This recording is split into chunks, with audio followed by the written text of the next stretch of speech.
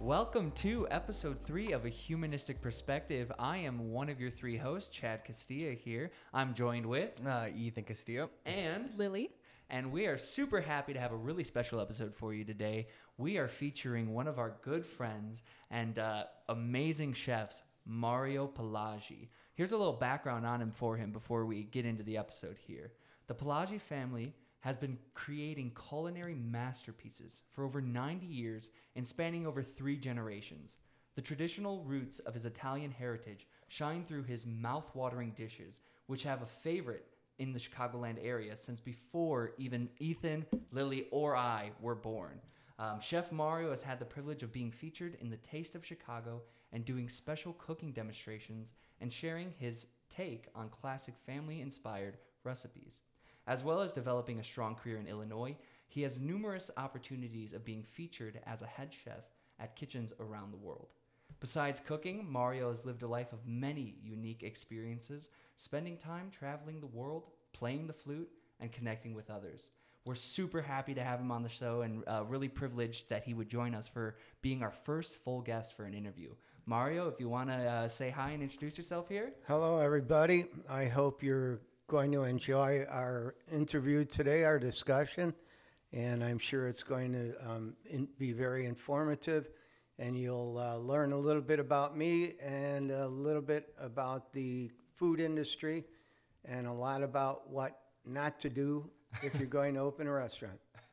Very nice, very nice. So you guys always know we love to start every episode by trying out a coffee here. So our flavor of the day is we have a beautiful dark roast by the Hill Brothers, which is, I believe, a commercial manufacturer of beans. And this is their dark satin blend. On our first sips here, how's everyone feeling about it? It's very good, very rich. It is very rich. It's Very probably nice. the richest one that we've tasted. Yeah. Sponsored so far. by Statler Technologies. Thank you very much, Statler Technologies. Yeah. He was the one who actually purchased this blend for today's episode. So we're going to jump on in here with, I wanted to get a little background, Mario. Why don't you share for the people maybe a little bit of your upbringing and the history of your family? All right. Well, it began before color TV, and our family is an Italian family that migrated from Italy in the 1800s in a small town up in the foothills of Calabria, which is way south, 7 hours south by fast train of Rome, and it was called the Zimbario.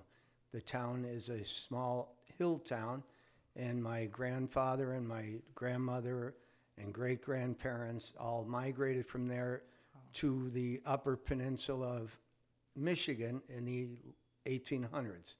And they stayed there for a couple years, 2 or 3 years. They had a cousin that pretty much got them to come to the UP, as they call it, Upper Peninsula. And so they decided that there was another cousin in Chicago, so they would just leave the peninsula. Wow. And which at this point, there are several distant second and third cousins that still live there. But the Palaggis migrated to right around what's called now the South Loop in Chicago at the 18th and Federal, 19th and Clark, 18th and Prairie. We own 2 of the old historic Prairie mansions in the 40s and 50s, which were Marshall Fields had lived on there. Chicago's South Loop was. And how many of you was living in the house at the time? There were 2 homes, two mansions, and there were probably myself. I lived somewhere else, but I had about 17 or 18 aunts and uncles on the Palaggi side. So we had in that area, the 2 buildings, there were probably 4 or 5 different families living on different floors, and then another family was living at 18th and Clark, another Palaggi who had married into an Irish family, English-Irish, called the Bentley family. They lived at 18th and Clark, and so Prairie Avenue is the historic area now. I mean, it was all mansions at one time, and Chicago, the South Loop, back in the heyday of the 1800s, was the wealthiest people. But we came in the 40s, 50s, 60s, and the 70s is when we let the mansions go. We sold the mansions. My Uncle Dan Palaggi, who was a major Chicagoland player, and sold it to Donnelly Press, the makers of the old Chicago yellow phone book for parking lots. And they knocked the mansions down, believe it or not. And to this day, the space is still open. And in the 90s, it was recognized as a Hillary Rodham Clinton Park, named after Bill Clinton's wife. And after a while, they changed that. And basically now it's a small park at 18th and Prairie.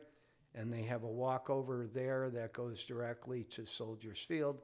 And so we were there. We owned groceries, taverns, meat markets, restaurants, and we also were involved in Chicago's politics.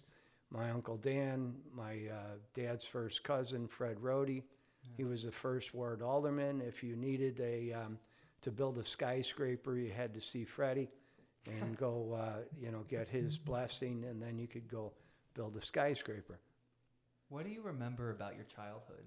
What was it like growing up? Growing up as a Palaggi was basically lots of cousins with 17, 18 aunts and uncles. We would have at least 25 little cousins all get together at the mansions on Sunday, and it was a So this pasta, was a regular thing. a pasta dinner. Sunday. Yeah, Yeah. it was all pasta. It's kind of like how you see it in the mom movies. Well, right. I mean, I guess, or in the Italian American or the old Italian, that we're very clannish. We stay within ourselves, and we eat heartily, and we take care of each other, and we take pride in cooking and presenting food to each other.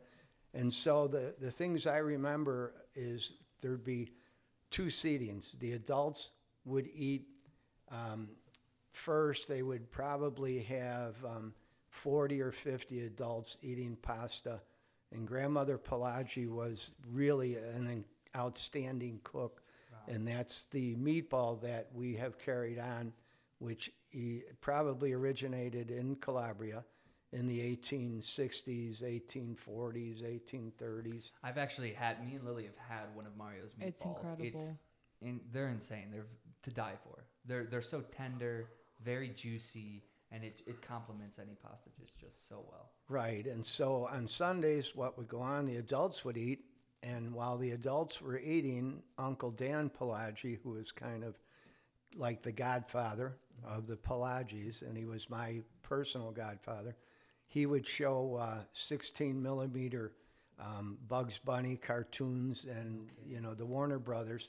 Yeah. We had a 16 millimeter projector going. How did he get his hands on one of those? Well, when you're in the south side of Chicago, and you pretty much, he owned a jukebox company. Okay, cool. So he had all the equipment he ever needed. At one time, we had over 150,000 jukeboxes in the city of Chicago. It's a sizable inventory at the time. Yes. Uncle Dan Palaggi, a man named Freddie Morelli, and my father was not a partner, but my father, outside of being a restaurant broker, he was a jukebox technician. So his job he would spin the singles, change the 33s, change the 45s, collect the money, count the money, turn it in, and make repairs on the jukeboxes. Okay. So that's what we did. Restaurant broker? Yes, Well, he would buy restaurants, okay, fix them up, and sell them. Do you think at a young age, like you guys were very heavily influenced by opening like businesses and such? Like was that a very much like something that was common in the Palaggi family? Correct. We were entrepreneurs. The family, my father, my immediate aunts and uncles were all entrepreneurs. My father was he did some maintenance for a Greek restaurant owner. He cleaned the place, swept the place. The restaurant owner dies, and the Greek family thinks that they're going to get his restaurant.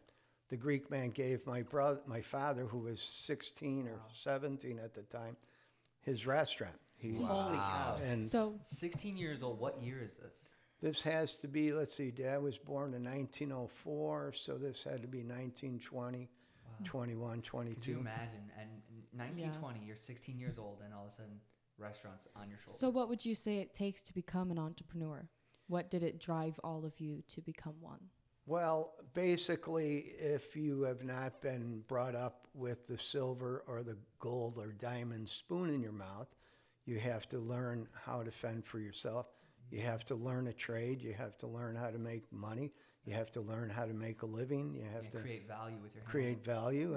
And back then, I mean, it was all you had was your body to make money, to learn a trade. And Do you think at a young age you were more focused on making money rather than your passions, or do you think you were always focused on your passions? Or what? well, or how did you figure out your passions? I guess would be the first question, and then going. From there. my early life was all about bubble gum, Coca-Cola, Pepsi, Twinkies, and But it's costing you change to buy this well, stuff at that and time, at right? 5 and 6 we shoveled snow Nice. in the neighborhood, and we hustled, and we raked leaves, we cut grass, and there was no power mower. It was all a push mower, and so you'd rake leaves, and you'd at 5 and 6 I was raking leaves, shoveling snow. At 7 I got a job working for, believe it or not, for the Rock Island Lines at 91st and Longwood. I swept the train station every day after all the commuters came and went. And I was given 50 cents a week every Saturday. So the lady took total, child labor laws. We're very different at the time. There was no child labor law. At least, in the neighborhood. Did you like doing it, or were you in your mind where you're like, I just got to do this? Oh, no. It was great. I mean, all the Palaggis are zealous about work. My brother Joe, my older brother Joe, just retired 42 years in Central Steel and Wire and Allstate Insurance. My other brother John retired 40 years in steel work and steel plants. My brother Sam is still working. He's a semi-repairman in Kankakee, Illinois. I'm still somewhat working, although I've really gotten more semi-retired in the last year because of COVID closing our place in Evergreen Park, where I was the head chef and banquet chef at the Red Palm in Evergreen Park, and that is no more. And because we were a banquet hall, you can't have banquets anymore. You cannot have gatherings more than 6 or 8. So it's devastating for business, really. well, it has devastated, and by the time they feel this vaccine might help and might make everything like it used to be, which it will never really be like it used to be. Sure. There will be probably 4,000 or 5,000 restaurants in Chicago that will have closed. And Wow. I'm seeing it all over the U.S. right now, really. well, In LA worldwide, as well. worldwide. Yeah. Yeah.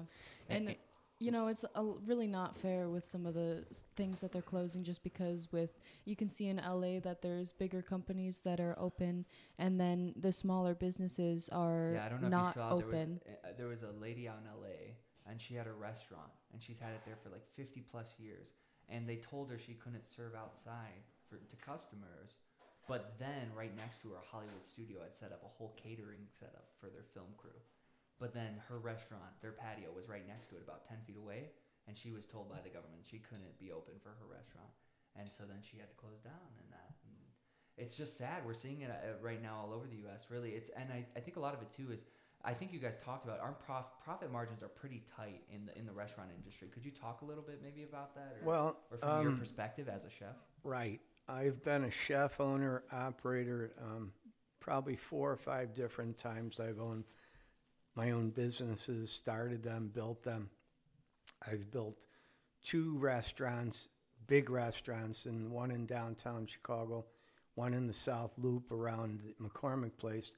I've built them from scratch, where I've done the drywalling. I've designed the restaurant. I've done all the schematics of the plumbing, the electrical, the lighting, the way the seating, the layout of the bar. I've gotten it. All I had to do was take it to an architect and give them $5,000 and they put a stamp on my drawing.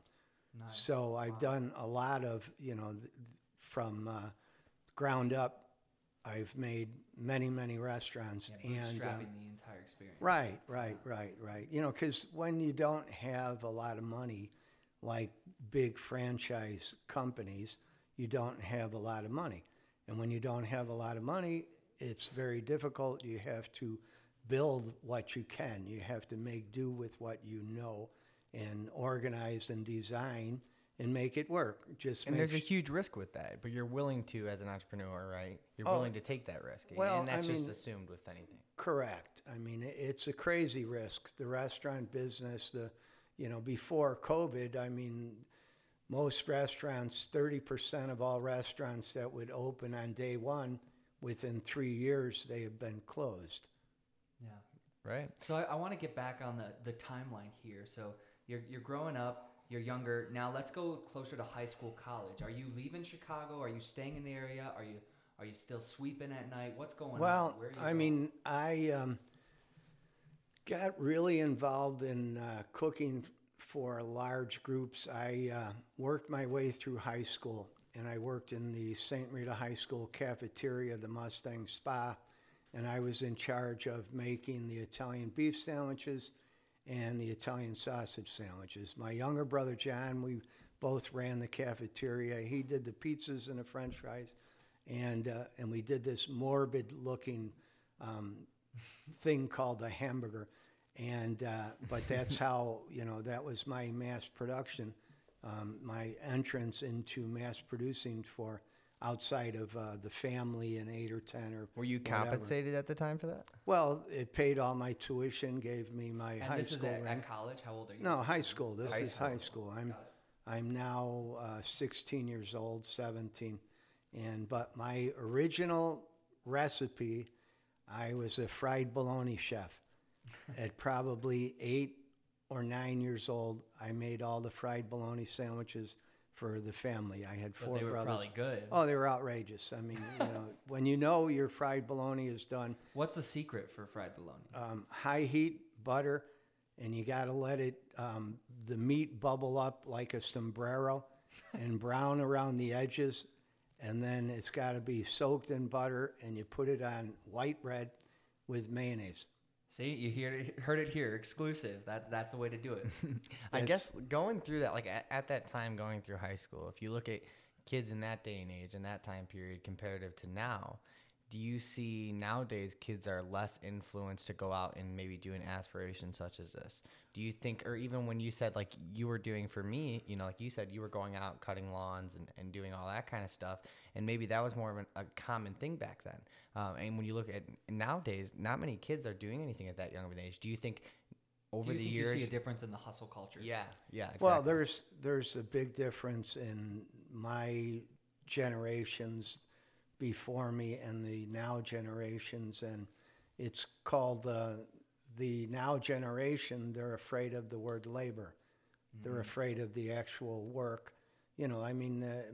Everything has progressed where my parents wanted to give me the best they could. Yeah. The parents, now myself, which I'm not a parent, but I would give my child the best I could. But in return, what you're doing is you're taking away the opportunity for children to learn the college of hard knocks, learn how to toil, learn how to work. And that's why parents that consistently insist that kids have chores, that's the best way to be a parent. To instill some right, because you're helping them rather than hindering them. As much as they complain and squabble and cry and scream about it and resist it, in the long run, once they're growing, they have habits that will help them be individuals, will help them cooperate with a family. When they create a family, they'll know how to create a family.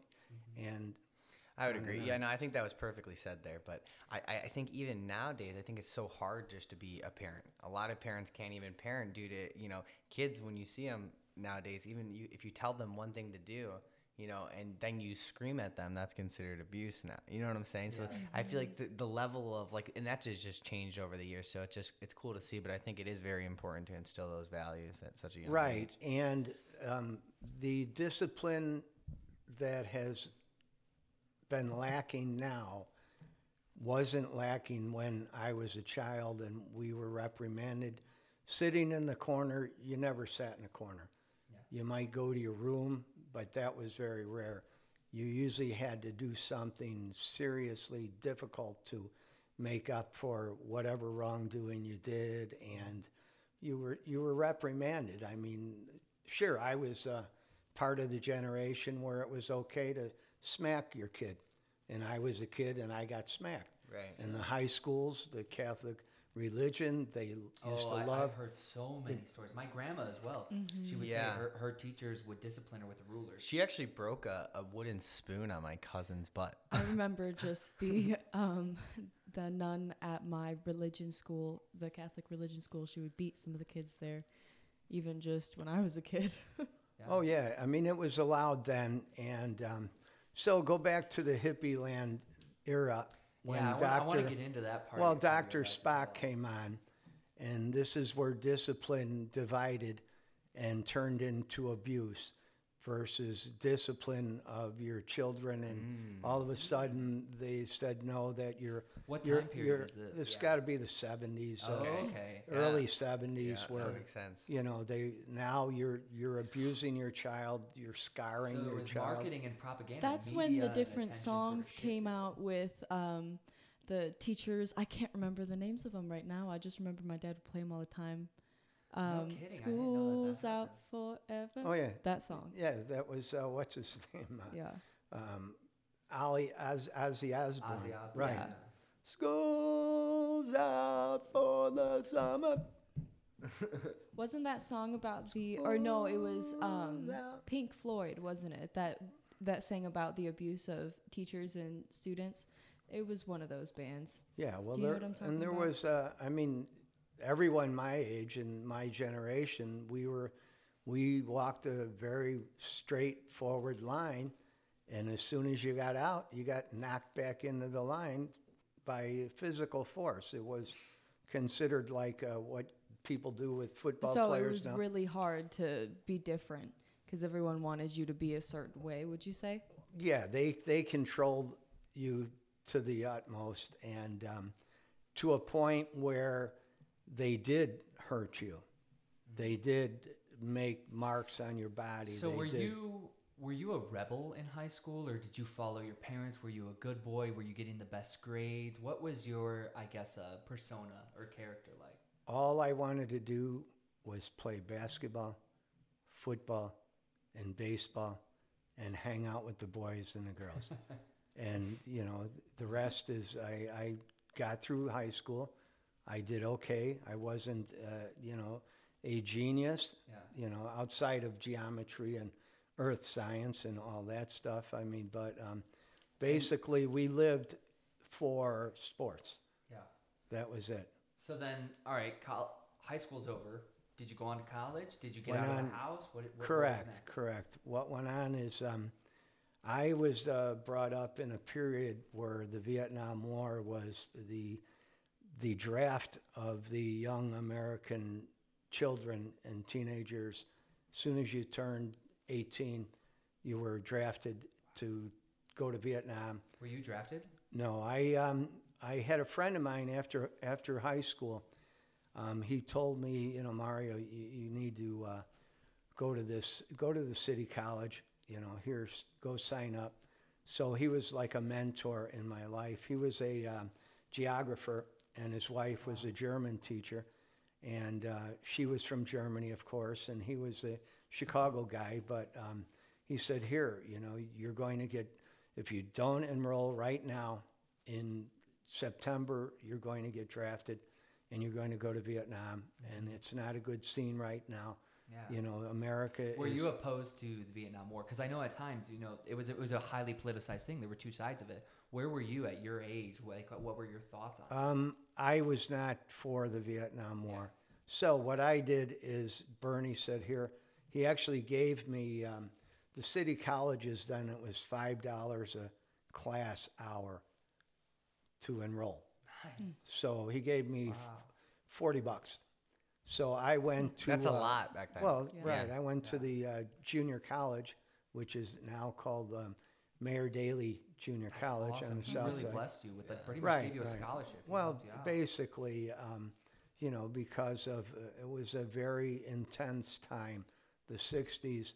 Growing up in Chicago in the '60s, if you didn't have a diamond spoon in your mouth, and if you weren't hidden away from reality, you were faced with racial wars. The whole city was up in war. Martin Luther King was killed. The West Side riots. The city burned down. Holy cow. The whole martial law. So do you think Like- living through COVID and the pandemic is harder than the adversity you faced at that time, or do you think the people of that time faced way worse than they're facing now? We're just strictly, this is a medical thing. Yeah. It's not so much a sociological thing. Sure, This is sure. a medical thing that, like, when I was a kid, 4 or 5 years old, I was around when polio was around. So we got vaccinated. Say yes to vaccination, who's ever listening. Get vaccinated, because if you look back on all the great plagues and all of the great diseases, the only reason we've ever gotten to 2021 is because of medical science creating something that will save our butts from dying Like off. a path. Yes, and a vaccine. Okay, so but it's way different. Back then, it was more of a sociological. I mean, the city was going through lots of change. Mankind was going through lots of change.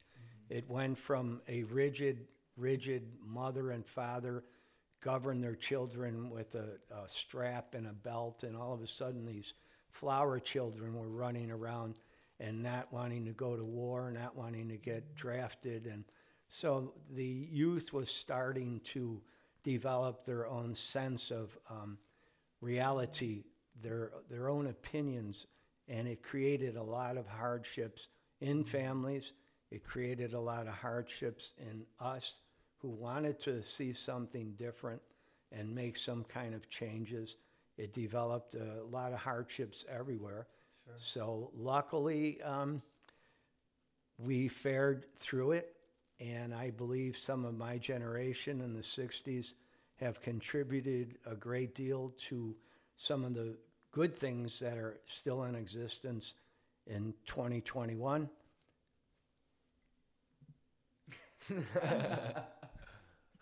He's sipping his coffee for anyone listening.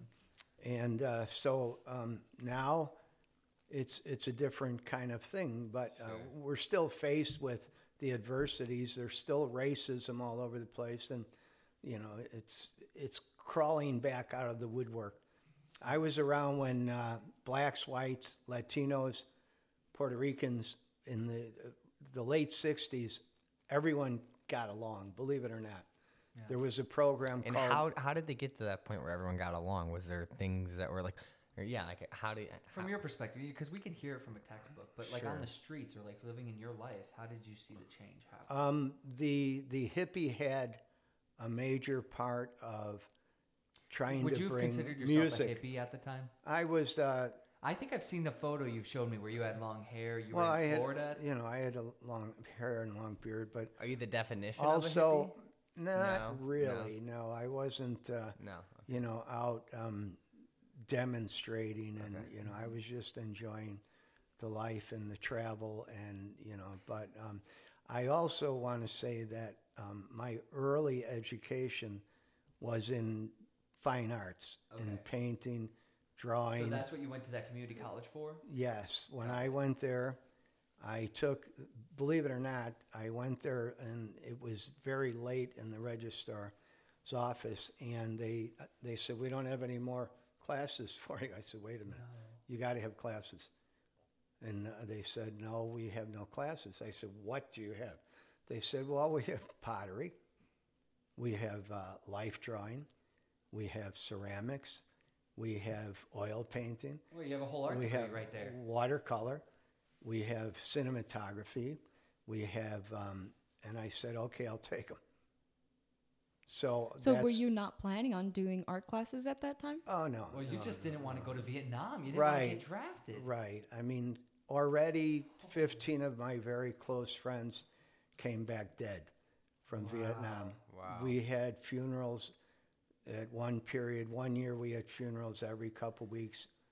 That changes you. See, when my grandma died, my life and my perspective really changed and divulged, and it grew me up a lot. But I can't imagine being at your age and seeing 15 of your friends. Well, yeah, I had a patient I drove. His name was Gary, and he was in Vietnam War. He just passed away a few years ago, actually, like last year, he was one of our patients we were transporting. But I mean, he would just tell me the countless times he was almost shot at and lucky. I mean, he was shot and wounded, and he was more than lucky to get out of that kind of stuff. He Well, said, for those that survived, they were very, very lucky, and they were confronted with odds that were against everything they were ever taught to deal with.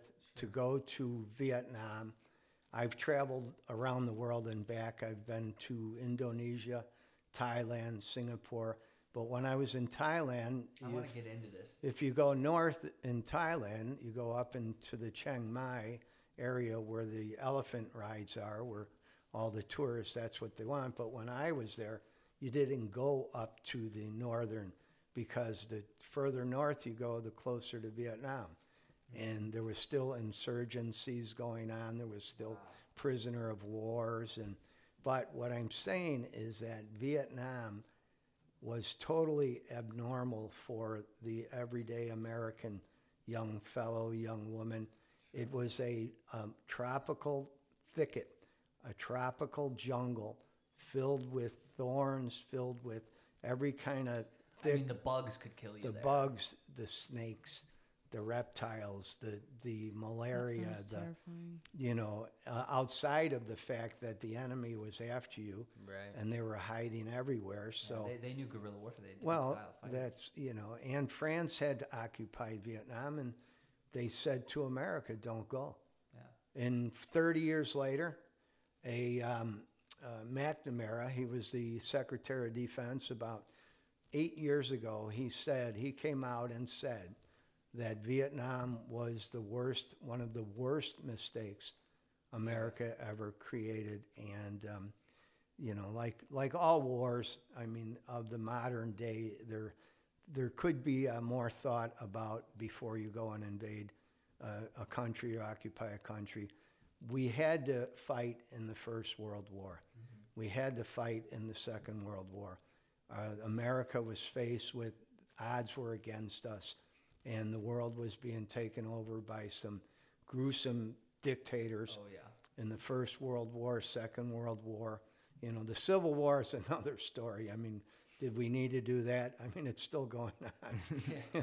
Do you think we're you seeing a new facet of it? Yeah, you were mentioning all those places you visited. I mean, for our listeners or for even us personally, if there's one place how did you could get there? When did you leave? So, like, you're at this community college. Did you hit the road then? You said you were a hippie. Like, how did you get on the road? What I would do every summer in between semesters, I would go and pick a mountain range in America. Is this when you make the stew? And could you share that story, please? In backpack throughout America, we would go and we'd get on the road. We'd get our pickup trucks. I had a 67 Chevy pickup that I built a kind of a house on the back on top of the canopy that was already there. So my first exposure was going to Colorado. Okay. So my first probably 18, 19, 20, 21, every summer was spent up in the mountains in Colorado, outside of Boulder, up in the glacier lakes, backpacking, painting with oils. So what were you doing music. to make money while you were there? Well, I would always make money before. And then save up for it. Correct. I mean, this was summer vacation. Got it. Yeah. So that's how I basically... Are you grateful? Now you're saying you were doing paintings and stuff like that. Are you grateful for doing those classes that you did back in your high school or the college? Well, outside of it, I got a 2S status with the selective service with the draft. 2S meant school, S for school. Got it. So you are in school and you cannot be drafted into this military. Okay, so, and I was part of the original, they called it a lottery, where your number, your birth date, paralleled a number, and they took the first 100 and 220 Wow. from 1 to 365, and I was 115, so I was going to go and get drafted. I went down for my physical at the selective service, where they do all the, they said I was approved to be in the armed forces, and that's when I got definitely into school, and that helped, yes, the art world seriously carved my life out for me, learning the arts, learning the fundamentals of all of these different trades and skills and classes, and it helps to develop, because when you're in high school, unless you've been in shop, you're like a big kid. You don't know anything. You don't know how to use any tools. You don't know, and that's why when I was brought up, we had trade schools. Every high school had a trade department. My high school, St. Rita, had an airplane hangar. They taught airplane mechanics. That's really cool. That's awesome. super cool. They had an auto shop. They taught auto mechanics. Do you think these types of programs need to be added back into high schools? Because we see some of it with IVIC, but not much. Yeah, I was gonna say there's some programs around the U.S. for graduates and high school level students to get some of this, but trades have gone a lot to the wayside, marketing wise and attachment wise, for the labor market in the U.S. Correct. Well, what happened is suddenly it was a union fight, a fight with the union and the Chicago public school system. The union had their teachers in the school, okay, the trades. Yeah. The electrician, the teacher was a union electrician. The awesome. carpentry was a union carpenter. The schools didn't want the union in their schools. That's how the trade schools disappeared. To the wayside. And what became of the young people of America? They now were floundering from year to year. It turned from a 4-year program to a 6-year program to an 8-year college program to all of a sudden getting out of college with a degree that goes nowhere, and they're tending bar, they're driving cabs, they're washing dishes, they're chauffeuring after spending their parents $250,000 on a degree to make them a professional, because of not everyone is cut out for that, but this is what happened when all the trades went to the side. And now, like you just said, that Lil felt that, she mentioned there are trades popping back up. It's becoming a trend now to reinstall I think lane it's so tech. important. Yeah, lane tech, and Really? we lost probably 30 years worth of young people in that period that just floundered because of they did not want to go to college. They pushed college. Everyone thought college was like, oh, you're gonna immediately get a job. It was like an insurance policy, I feel like, for some Well, at one families. point it did, but now it's flooded. There's too much partying. Right, and that all goes back to, the discipline. The grandmothers of all the children died off, and the grandkids ran wild. Right. So, And they just get more free the younger they get. well, right, but So back. So Colorado is where we sort of left Yeah, off. Colorado, that was basically my escape. That's where I realized land without concrete, More coffee going. land without skyscrapers, land without 2 and 3 million people on it, and it was fresh air. It was in the mountains, Colorado's beautiful. Colorado's I haven't beautiful. had the chance to go yet, but my cousin lives out there and she goes skiing every weekend. Was that something that you would do? No, I've never been a skier. No, I was basically a backpacker. I was into backpacking. I've been up and over every mountain range in the United States, and since I've been going backpacking, I've hit every mountain range, but only because I fell in love with the wide open spaces and what it does. Fresh air, mountains, scenery is it takes anything inside of you and wrings it out and gives you a fresh perspective on the world, on the life. Whatever. I wanted to ask alongside this right now, what was your religious upbringing? And at this time, at those mountains or anything, were you meditating? Did you have any spiritual experiences or like what? Well, what, I what mean, was I was that? brought up an Italian American Catholic. Sure. I was brought up, believe it or not, when the Catholic Mass wasn't in English. It was all in Latin. Wow. So every day I went to church, you were could hearing sleep. Latin. You could sleep because you didn't understand Latin, so it was great. It has a nice little chanting kind of thing going. And, Yeah. It's you kind of know, like a but- lullaby. Right, a lullaby. But I wasn't real deeply spiritual. I went through the Catholic religion. I did what they wanted me to do. We prayed. We learned all the prayers. But after high school, I pretty much, and after I hit the mountains and saw other things, I just started to become somewhat like a what would I call it? Just a admirer of the great creation, and believe in and see that the creation controls your life, our lives, the world's lives, not a religion, not an individual, because there's 500 religions that have 500 individuals that are supposed to be God Almighty, and just look at all the problems we have. Right. But Mother Nature, it has some problems. It'll kick your ass. It'll knock you off a mountain. It'll sweep you into the sea. But the majority of the times, you're at great peace, and it's an amazing community when you do step away from, your every day-to-day society. Why do people go on vacations in Lana Beach? It's the same thing. It might be a short section for a short 2 weeks, but they go there, they lay there, they commune with the sun, they go to the ocean, and they're not anything like what they were when they go back to work. Do you think people should, to create a more mindful and peaceful life, do you think people should move more? People should travel more. Whether you move, it's like the Statler family here.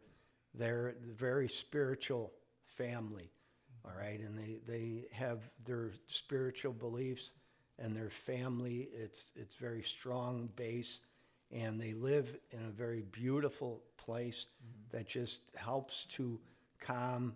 Being out here on this compound, the Statler compound, It's so peaceful. it's just peaceful. So people should pull away from their everyday dog-eat-dog life and occupation. America doesn't take vacations the way the other world does. Yeah, we'll go somewhere on vacation, but I'll still have my phone on. I'll keep the ringer on, Right. And, America as a country, what do? We do 2 weeks. Europe does 3 months. Right. I mean, Australia, it's a holiday. See, and that's where people, when they say they want to have these smaller careers, that's where even when I say setting yourself up financially smart gives you that opportunity and will to travel like that. And if you're not setting yourself up, you're not giving yourself that opportunity to explore the world. I mean, you're only here on this land for, one time. Basically, you're right. I mean, the hereafter, I always say if everyone came back, it would be seriously overcrowded. Yeah, truly. So Colorado, what's going on after that? Where's maybe the next big milestone? Well, Colorado, come back to Chicago and leave the junior colleges. And I went to the American Academy of Fine Arts in downtown Chicago. Nice. and enrolled there as an art student and studied painting, drawing, sculpture, portrait work, a little bit of illustration. And then I decided I had to get out. And so I left. I went to New Mexico. A friend of mine, a Chicago family, a serious Chicago Irish family, the Kelly family. They were plumbers and sewer workers. Cool. One left the fold, David, and he went and bought 5 acres up in the mountains outside Albuquerque and in the Sandia Ridge. And, and he said to me, he said, Mario, why don't you come out and visit? And he really wanted me to come out and help dig his foundation by hand. Yeah. Oh my God. By hand. In Big house. pretty big foundation in desert clay and desert sand. So was it easy to dig out? Or Oh, no? it was horrible. Well, yeah, it was probably hell. Building homes still now in Mexico and stuff is quite similar. I don't think they have as much machinery as we do here, right. correct? And the elements there, the earth New is Mexico's in the United States. Yeah. Ethan. Oh, he said New Mexico. New Oh, Mexico, okay, I guess, Albuquerque. Sorry. It's in the Albuquerque area, but the desert floor is solid sand, clay. No matter what you're building, it still takes 200% more energy with your bulldozer or whatever. And basically, so I went to New Mexico, and I lived with David up in the. He built an A-frame. By the time we finished the foundation, he built a beautiful A-frame. We had a giant wind generator. It was an airplane prop. Went into about 12, big 12-volt batteries, and he ran that back into the house. And that's where he ran a stereo, ran the dishwasher, ran the clothes machine, ran all the lighting, ran the heat. But we had a fireplace, but at that point, I had already left the American Academy of Art, and I was at the University in New Mexico. I went over there, and I got a part-time job sitting for portraits. Oh, So nice. I would get $15 an hour. But my main job in Albuquerque at the time, I was a baker. I baked 125 pounds of bread a night. Without any machines. What were your hours? What is the nighttime? I went in at 9 p.m.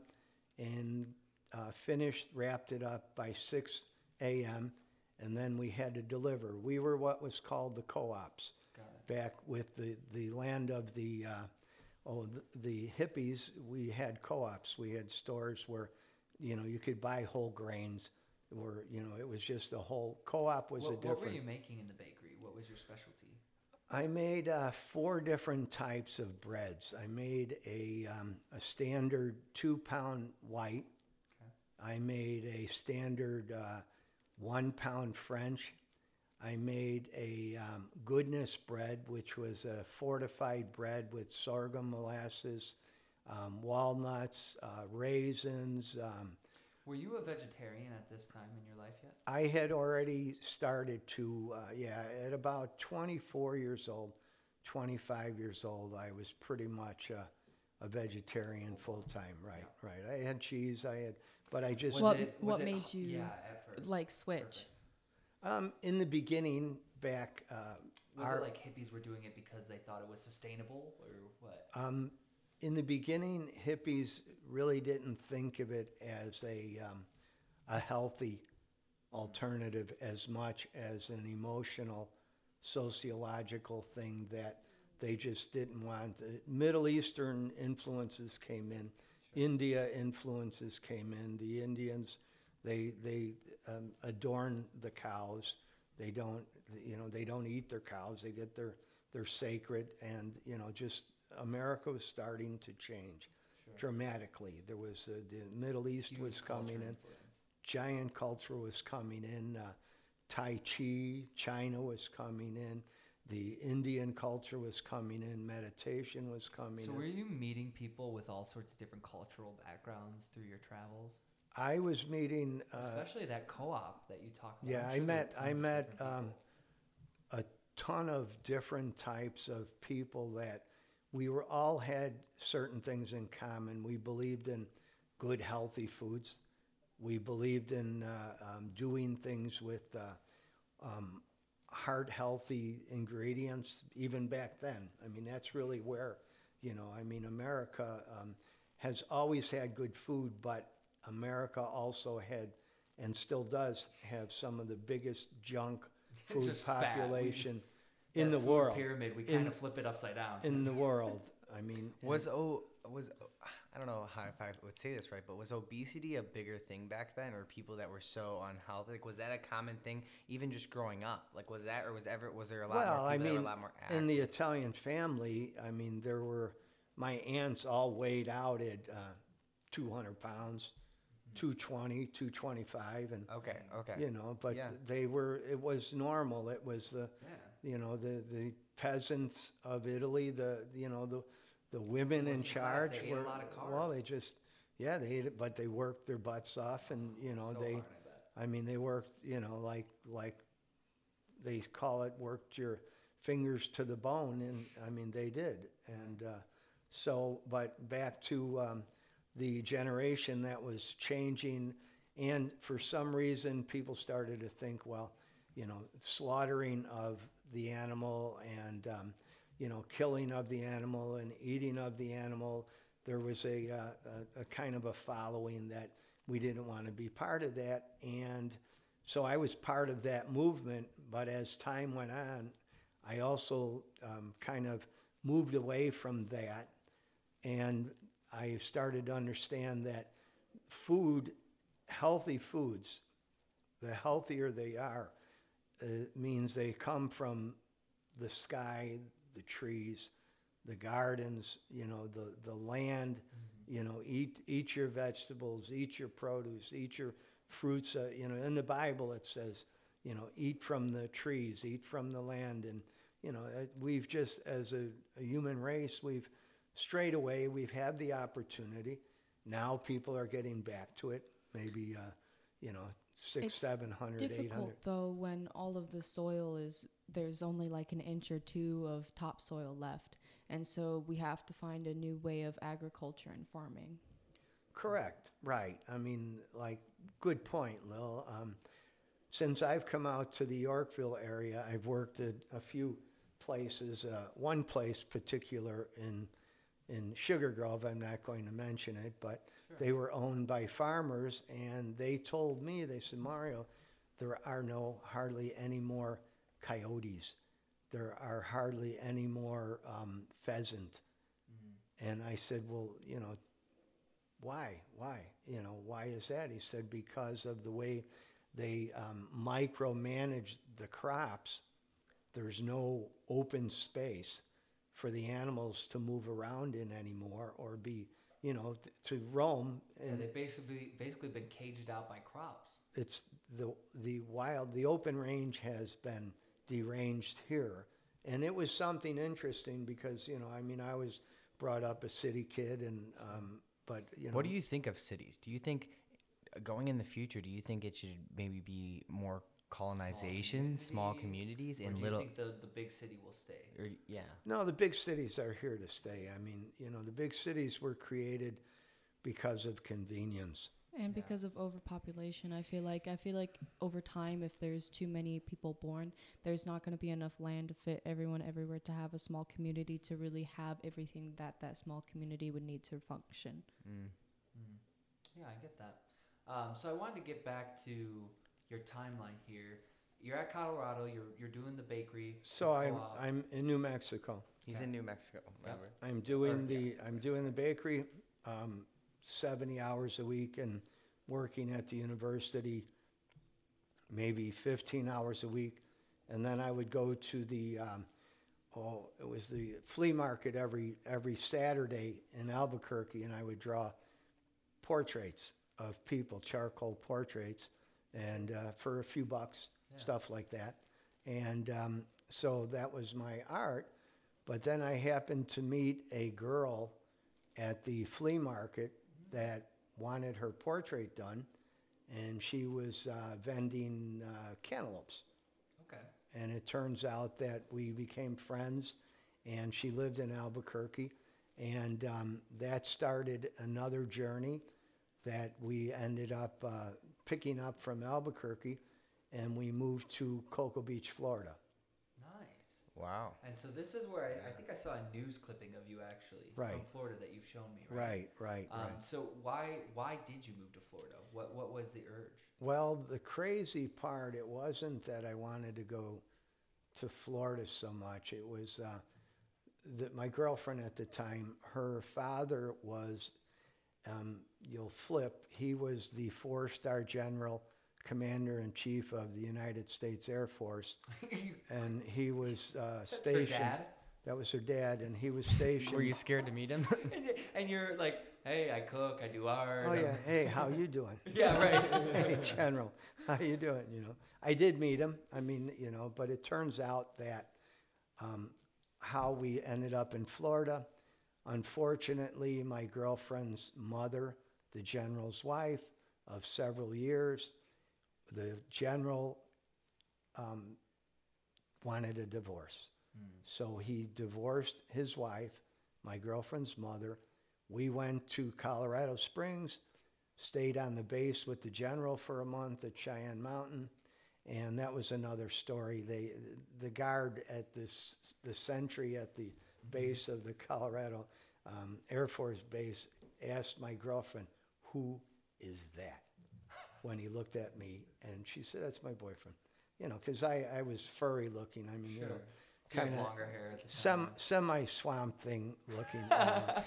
So, And you're at this like clean cut well, military now base. I'm on the the NORAD, the major defense base in the world. I mean, of America and the military. And Were you cooking for guys there or anything? no, I was a guest. Yeah. So I had 3 servants. I had maids, aides. Wow. My clothes were pressed That every sounds- day. You were there for a month, right? for a month. That sounds like a fun month.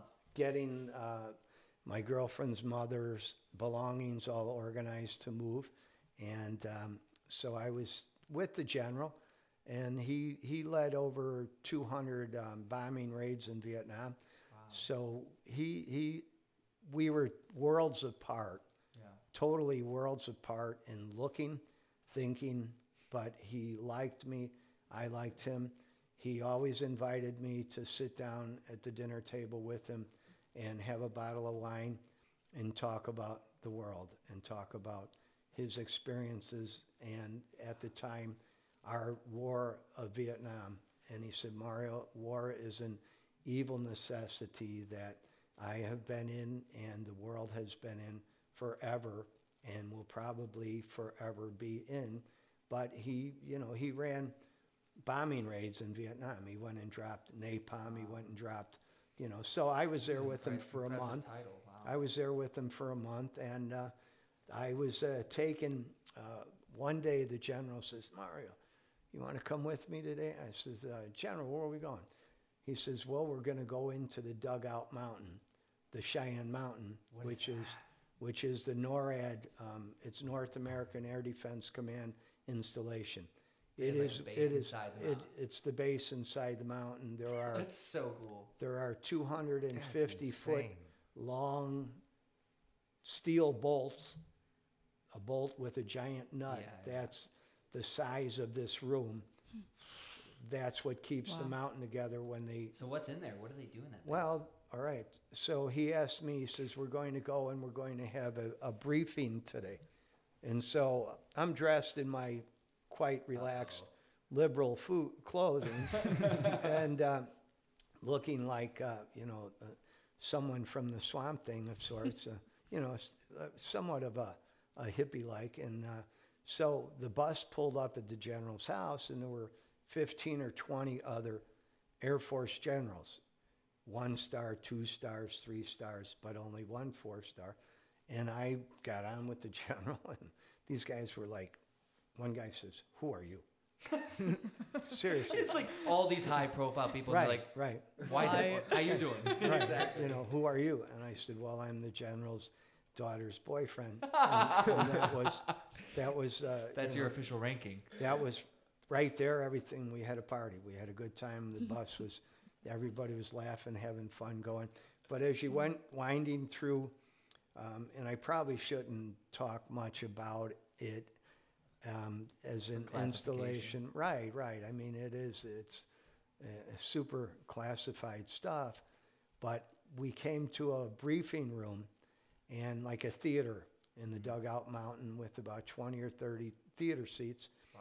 And there was a man giving a demonstration, and he basically, he had a pointer stick, and they had a screen, and they had a projector, and they were projecting on the screen a spaceship.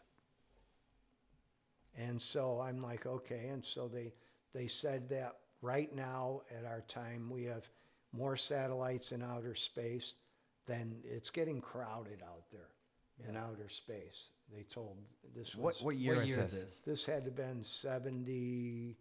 Let's see, 76. This was in the 77. They if this said was in it's the getting 70s. crowded out there. Yeah, and the thing is too is like it's often known that the military-industrial complex is about 30 to 40 years advanced in technology than the civilians are. Well, and he was talking about things built into mountains in the 70s. Right. We're Well, I in mean, we're in 2021. So I imagine This how was crowded every it is bit of now. this was every bit of Star Wars. I mean, I can't really go in depth about what so I they saw. just let you in there. Well, I mean, Did you have no, to sign any forms, no, NDAs no, or nothing? No, I was with the You general. were just the general's daughter, yeah, or daughter's General's- boyfriend, yeah.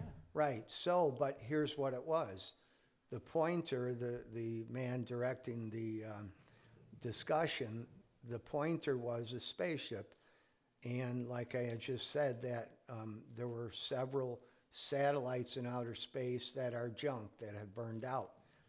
This was the design for the Retrieval? space shuttle.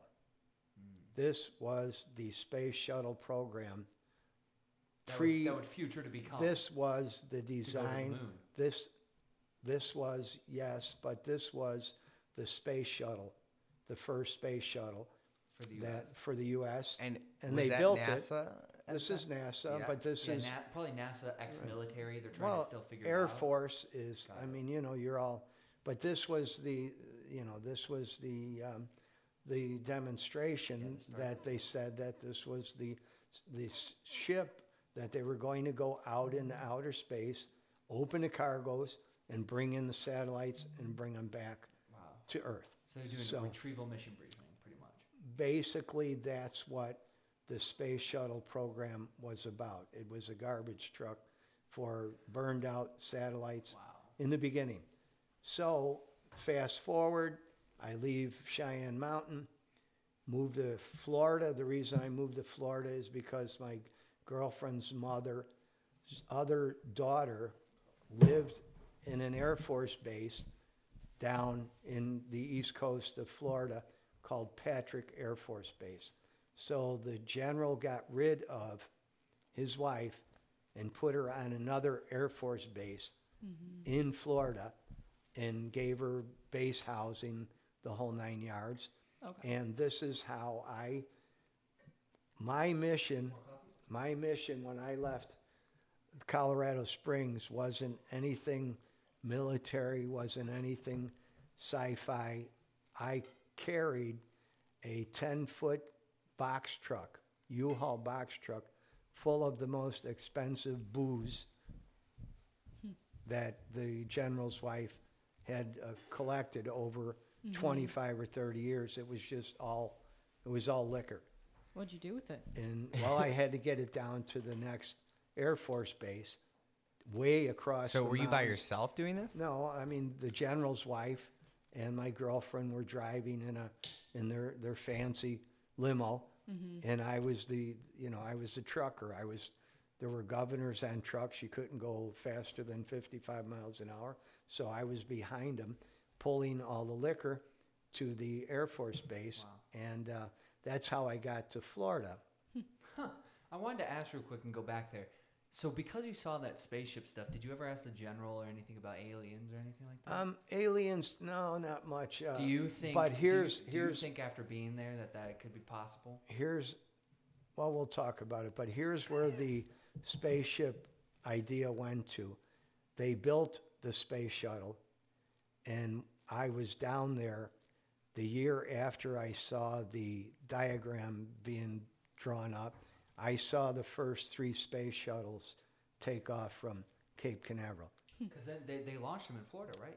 Cape Canaveral. You were following the track of the spaceships. Well, that Are This you is the a secret cra- CIA of un- operative, yeah, I know, Mario? like- now I'm unknowingly, scared, like, maybe he was- unknowingly, all of a sudden I'm like, oh my God, the space shuttle. So I lived in Cape Canaveral in a small little apartment right off the beach on the ocean, on the Atlantic. And I'm like, oh my God, the space shuttle.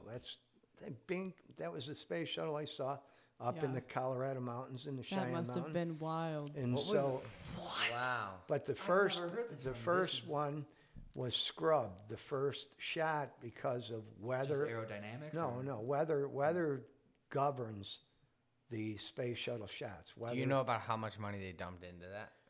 Oh, Would you say at the millions, time? hundreds and hundreds and hundreds and hundreds of millions of dollars, and probably $1 billion if there was that much back then, you know. But so basically, that's when the shuttle took off with people on board, and you know that's. Did it? And you said it failed. No, it made it, but they held it up for 3 days because of weather. So picture this. Okay. You have all the presidents, you have all of Congress, you have all of America.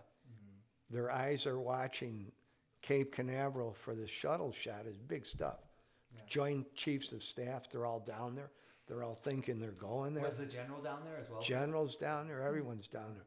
They're all thinking they're just going down there, you know, get a night at the hotel, the shuttle shot, and bam, take off, everyone go. Now it's 3 days. So now it's the biggest party. Were you there for it? I was there for it. It was the Did biggest. you party with So- the so you- general? It was. I wasn't hanging out with the general. I lived right on the beach. We were already. We had our community of, you know, our friends, and so yes, everyone in town, they triple parked all the highways, all of A1A, which is the main artery from Miami to all the way north, was shut down. Holy cow. With- Like Woodstock. Yeah, similar. just shut it down because of diplomats and reporters. And 3 days later, if I'm not mistaken, 2 or 3 days later, and it went, when the shuttle shot, it was the most unbelievable thing Did you to. see it with I your saw eyes? it, yeah, because I'm right on the You're right beach, where it's happening, and yeah. I'm only probably 6 miles from the actual Oh my gosh. pod Did where you it's tell the taken. people you were with, hey, I think I saw the dimensions for that in Colorado? Well, I mean, you know, I had, so I saw this space shuttle take off, and it shook your flesh on your face. It shook the air. The molecular structure of the oxygen vibrated.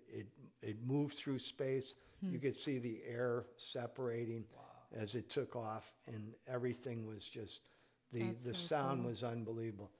But the most amazing part of a shuttle shot is seeing it a night shot. That is, then you really, really, everything turns bright copper, gold, That's cool. like gold. Your faces, all the people on the beach, everyone's sitting on the beach in gold, shaking, and you know. So, That's a wild but part. that's basically how I got to Florida. Sure. But what during were you the doing for a living in Florida? Well, this is what it's leading into. So the general's daughter and the general's wife, they have to go back to Colorado Springs to Wow. finalize the divorce. Okay. So they said, Mario, we'll be back. Don't do anything drastic. So while they were gone, I opened an art school. I opened up the Cocoa Beach Academy of Fine Art, That sounds awesome. located on Brevard Wow. Avenue in Cocoa Beach, and I was the art director. And I had, by the time I had that Were you small, playing flute at this point? well, I've always been a musician since, Okay. you know, I've been You did that back in Chicago when you were 17, young. 17, 18 Yeah, years so old. back when you were starting that community college stuff. Yeah, Yeah. the Irish people, the Kellys from New Mexico, they gave me an Irish fife, a What is tin that? whistle. It's like a little tin A whistle. tin little whistle recorder, and that's basically how my woodwind. And we go to the woods at night, play the congas, play the bongos, play the flute, drink cheap wine, and celebrate the full moon. We'd have full moon dances. But back to Cocoa Beach. So they said, don't do anything drastic. I go in, I said, I got to make a living. I had come from a great art school. I had a lot of knowledge. I knew how to teach. I know how to paint, know how to draw. So I organized a school where I was the teacher, the instructor. It was in a small little shopping mall, a strip mall in Cocoa Beach, Florida. And so I was there for complete total about 7 years in Florida. But after 3 years, I was growing out of the small little mall. And so I had probably 2,500 students to 3,000 students that I had taught in Cocoa Beach, Florida. Holy cow. And so How many years did you keep that open? I was complete about 7 years in Florida nice. with the Cocoa Beach Academy That's of Fine awesome. Art. And did the general ever come back with his daughter? No, the daughter came back. The mother came back. They were pissed off that I went and opened this business, but I had to do my life. There you go. So she lived on the Air Force Base, the general's wife, at Patrick Air Force Base, where another vehicle I saw unveiled, the stealth bomber. Oh, yeah. That was the first It's, time. B whatever. What's the stealth bomber? It's the black one, right? That looks like a falcon almost. It looks like a giant garbage fly. Yeah. It's got the It's the wingspan. B-2 stealth bomber. Yeah, and that was first unveiled in probably the early 80s. Wow. Yeah, you see that. Yeah. And that was parked at the Air Force Base down in Patrick.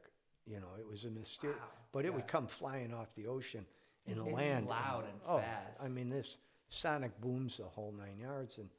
But Top speed is 628 miles per hour. Okay, yeah. No, please, definitely go ahead. So I wanted to mention here real quick, Dufresne might show up in the midst of this podcast Yeah. here. Mario wanted to go step away here for a second, so we're just going to take over here, and then we'll bring it right back in. How you guys feeling about this so far? Good. No, it's crazy. I mean, one of the biggest things that I'm taking away from it is Yeah. realizing that, we're just talking through this, but back in the 70s, Right. there was, and again, he doesn't want to go into deep detail about that stuff because I get the confidentiality, but I mean, we're in 2021.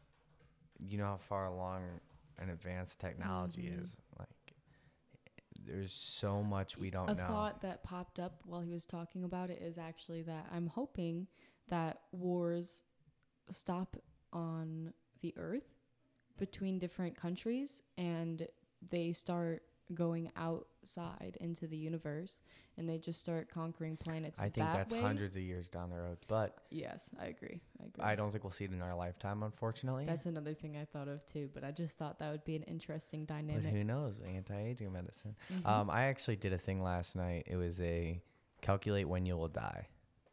There's an actual testing. Interesting. There's a whole site and you can calculate when you'll pass away. When did it say you would? And it was you had to do your BMI and all that kind of stuff. It was based Sure. on your weight and your height, yada yada. But it said I would die in what was it 20? I think it was 2070. Well, the first one because I did it wrong. It was like He's saying that he did some calculator thing that told him when he would oh die. here it is. Friday, May 26, 2102. 2102. That's a pretty bit of ways away. Yeah, from Friday, May 26, 2102. And it's very much dependent on your weight and your height at the time and all that kind of stuff. But I don't know if it's accurate, but I was just reading it in one of my Bible things, and it was there was a guy that was doing a sermon, and it was a way of calculating that. And really what the meaning of that was to stop focusing on your little moments, focus on that counter, that clock going down, and appreciating all the sort of little help motivate you to Yeah. work harder. Cool, that's interesting. So Mario, we left off 7 years art school. You're in Florida. Did you leave Cocoa Florida Beach, by this Florida. time? All right, so I'm still in Cocoa Beach, Florida, and I took a break. The girl I was dating, the general's daughter, decided she wanted to go to Hawaii. So, the old romance. Romance ruins every great vacation. But Would you say getting into romance at a young age is a good idea, or no, do you- it's a great idea. Okay.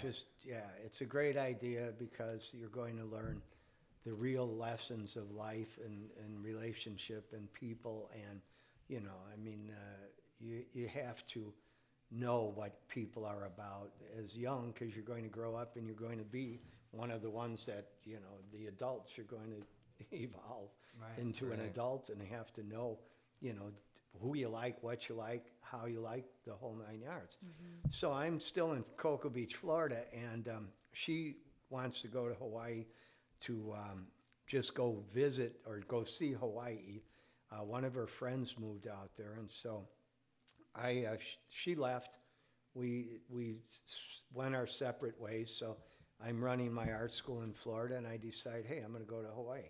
So I told everybody, you know. What year is this that you're going to Hawaii? This got to be, let's see, I went to Hawaii in probably 82. Okay.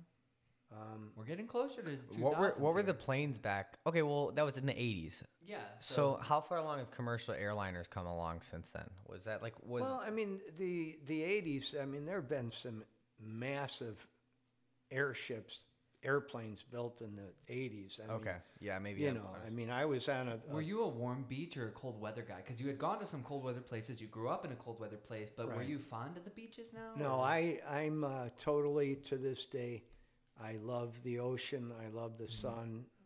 It The feels desert, like home. the desert's okay, but there's no water, and you got to have water. Do you see yourself in the future going, other than currently you're in Illinois, do you see yourself ever retiring somewhere else, or you think this is your...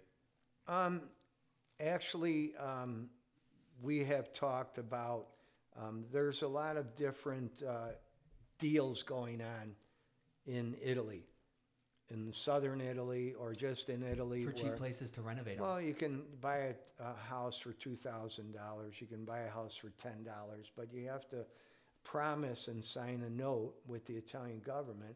And whether or not this ever goes on, but this is like for people your age and, you know, who can get a lead on life and, you know, do stuff at an early age, all the great things that has taken me, you know, decades and decades to do. And Italy, as long as you invest $30,000 into the property, within 3 years, they give you the land. Wow. And Wow. if you look, Sicily, I'm going to have to look into that. Calabria, I mean, all kinds of places. All over the place. So, I mean, we've tossed the idea around about Italy, but how I compensate for not living on the beach, living on the ocean, I'm in my youth, I was an avid swimmer. I used to dive off cliffs. I used to deep dive with just the mask on and fins in Hawaii and stuff like that. And so, but I left Cocoa Beach, went to Hawaii, and I saw my friend, and I toured the island. And while I was touring the island, I was on the remote side, which is called the Kalapana Coast. It's where the black sand beaches are mostly. That's so pretty. And it's the active volcano.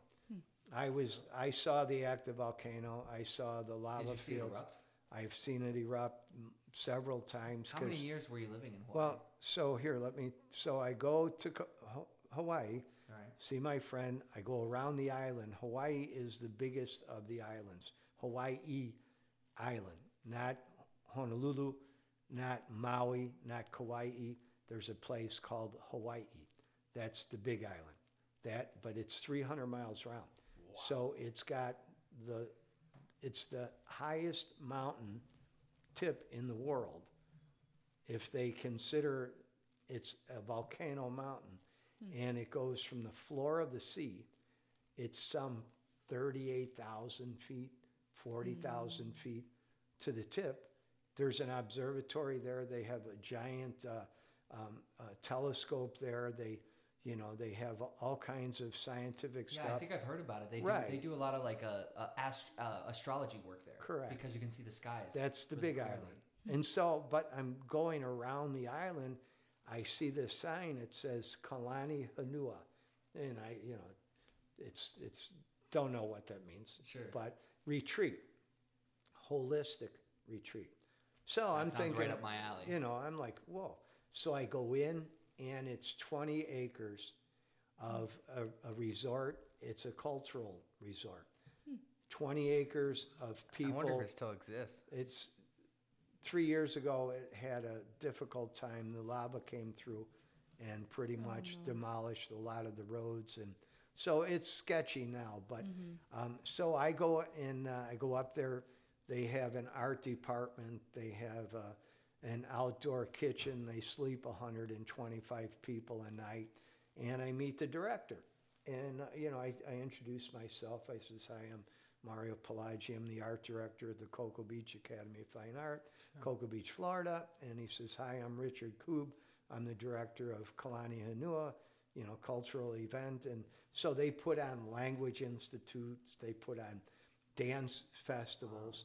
So he gave me his card. 2 weeks in Hawaii, go back to Cocoa Beach, Florida. Keep going with my art school. And for a side job, I owned a produce market in Cocoa Beach, Florida also. Getting back to the family origins. Well, there. food, I've always kept the parallel. I was going to ask, during your travels, were you learning or cooking along other people and trying to experience or pick up some of their skills? I was always cooking. I picked up a lot of skills from the practical part of meeting people from all over the world and cooking what they're And that's cooking. something I'd love to comment on. I think that's super important. You see how Mario even just said he purposely he traveled and met the director. He took every opportunity he could and tried to connect himself. And I think that's what's super important. And a lot of people nowadays don't do that. There's so many people around you in your life you're never going to see. So that one opportunity to network with them or just gain any little bit of knowledge from them is so huge. Correct. And now people are, outside of the COVID, people are still kind of, we try and share knowledge. America now, the conglomeration of races in America are completely worldly, and in Chicago, completely worldly. So now the food has evolved from basic hamburgers, hot dogs, grilled cheese, stew, pot pies, American stuff, which is tradition, ham, steak, Right. and now you have sushi, now you have Thai, Fusion now you dishes. have fusion, you have, now is, as a chef now, and we'll get back to, my cooking and what I do, but you want to know a little of my history, but now is the best time in America, the best time in the world to learn from other people that are your neighbors, that when they close their door, he's a Filipino, he's making Philippine food. Right. When he's German, he Everyone's goes in kind of an expert in something. and does their kraut, does their Wiener Schnitzel, does their pasta. When I close my door, I go and I make lasagna, I make meatballs, I make homemade garlic bread, I make aglio olio, primavera, I make brujol, so people coming into my house, they would learn that. And when you go and you share, that's the greatest part about once this pandemic, hopefully the vaccine, and like I say, everyone take the vaccine. It's good for you. It's only going to help you come out of the closet and get back to reality if there's going to be. And then people can share the stuff that they know, the foods that they make, and they can share. You can go to someone's house and not feel like I got to be 6 feet away from you. Yeah, Or, oh my God, is COVID trailing them? Or did they just blow a fart and there's COVID on it? That's true. So with your businesses, do you leave Florida, come back to Chicago, and start opening up restaurants? So, all right, so go back to Florida, and I get a letter in the mail from the director of Kalani Hanua. That's what I was saying. I knew he said it. He purposely said that he met with that connector. I knew that was going to lead to something. Richard Koob, he's a director and a very well-known painter and, just an outstanding individual. Is he still alive now? Yeah, he's still alive. His family, he was an outcast. He was a commercial artist. His family owned farm implementation companies. They built farm machinery. They made their millions and millions and millions. Richard was kind of a off the wall. They gave him $1 million. They said, "Here, just leave, just Do go, your thing." just go. Here's $1 million." So he went to Hawaii, bought this land, and built this cultural center. And it's been 30 years, still around. And I first was introduced in 1983. So I'm in Cocoa Beach. I get this letter. It says, "Dear Mario, hello, aloha, aloha. This is Richard Koob, Kalani Hanua. We really want you to come back to Hawaii, and we want you to come work with us at Kalani Hanua. And we would like you to be involved in our art productions. We would, because they did silkscreen, so, and me doing graphic artist and all this stuff, and painting and doing design. I could design, and we made screens. We made our own silk screens. And then the food, so I became the head chef at Kalani. But so I'm in Florida, and all of a sudden, I'm thinking, maybe it's time to, the arts are running art schools, running education. Believe me, I starved. I might weigh 160 now. I weighed 124, 25. Hard work and just... Well, no money, starving, just anything. And do you think, I think that's something big. You were starving, but you were happy while you were doing that, correct? Well, that was what made it worth it? Right. It's all right. When you take on the life as an artist and that fine art, you're not at the top of the totem pole with your work. People aren't rushing out when they get paid to go buy a Mario original, to go buy a Chad original. Sure. They're not running. They're going to buy basic stuff, TP, clothing, food. Necessities. So the artist in America that isn't working a 9-to-5 job as a commercial artist downtown, now in computer designing, with computers have taken over, they've pushed the fine art out, although there is a renaissance coming back of fine art. They're rediscovering the fine arts.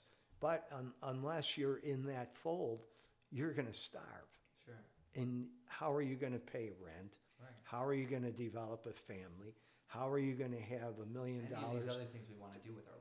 Well, and was that, I think, for Chad, too? Like, was that a big... That was a really big reason why I think I switched my major from opera to music business and going down the arts management route, was I saw that to really do this full time, you have to be the 1%. And if that's not you, then you have to do other things with your life. And I realized, I came to that point where there's certain things that we do and we love that we can always do forever, and we don't need them to be our career. And there's certain things we can do and be passionate about that we can do for a career for the rest of our lives. And I think sometimes when those things you love, you turn into a career, you tend to maybe walk away and not like it so much because you turned into that career. I think that would be true for some people, but... Yeah, for sure. Hey, Johnny is actually joining us now, so if you want to pull up a chair and sit next to Lil, they're going to actually talk through that mic. So... Where did we just leave off? All right, so You're now in art. What was your position there? Okay, I'm now leaving Cocoa Beach, Florida. Sure.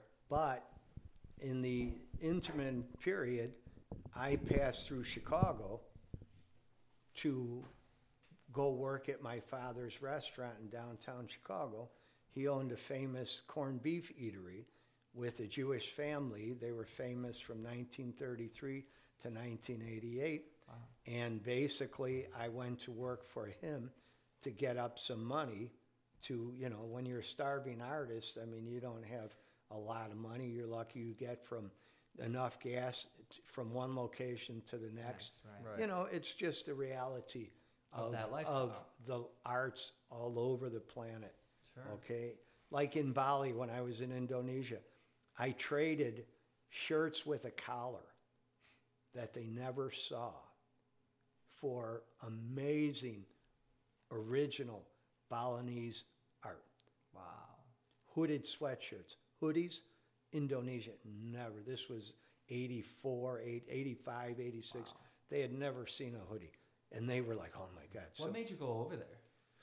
That's another good story. But So I leave Florida, come to Chicago, Yep. work at my father's restaurant in the Chicago Theater Building, Wow. right adjacent, a swinging That's door a great spot. into the theater. And, this was, you never had to advertise, back to restaurant life. And what year is this? This is in the This 80s, is right? 80, this is 83, Okay. right, 82, 83. Yeah. And you never have to advertise when you're at State and Lake. The subway's coming up, the L's coming down, and there's 1 million people every day walking by food. Marketing's not pretty hard when you're No, in that my spot. father told me, he was a wise man, he died at 96. Salvatore Palaggi was pretty much the originator of the commercial Palaggi business in 96.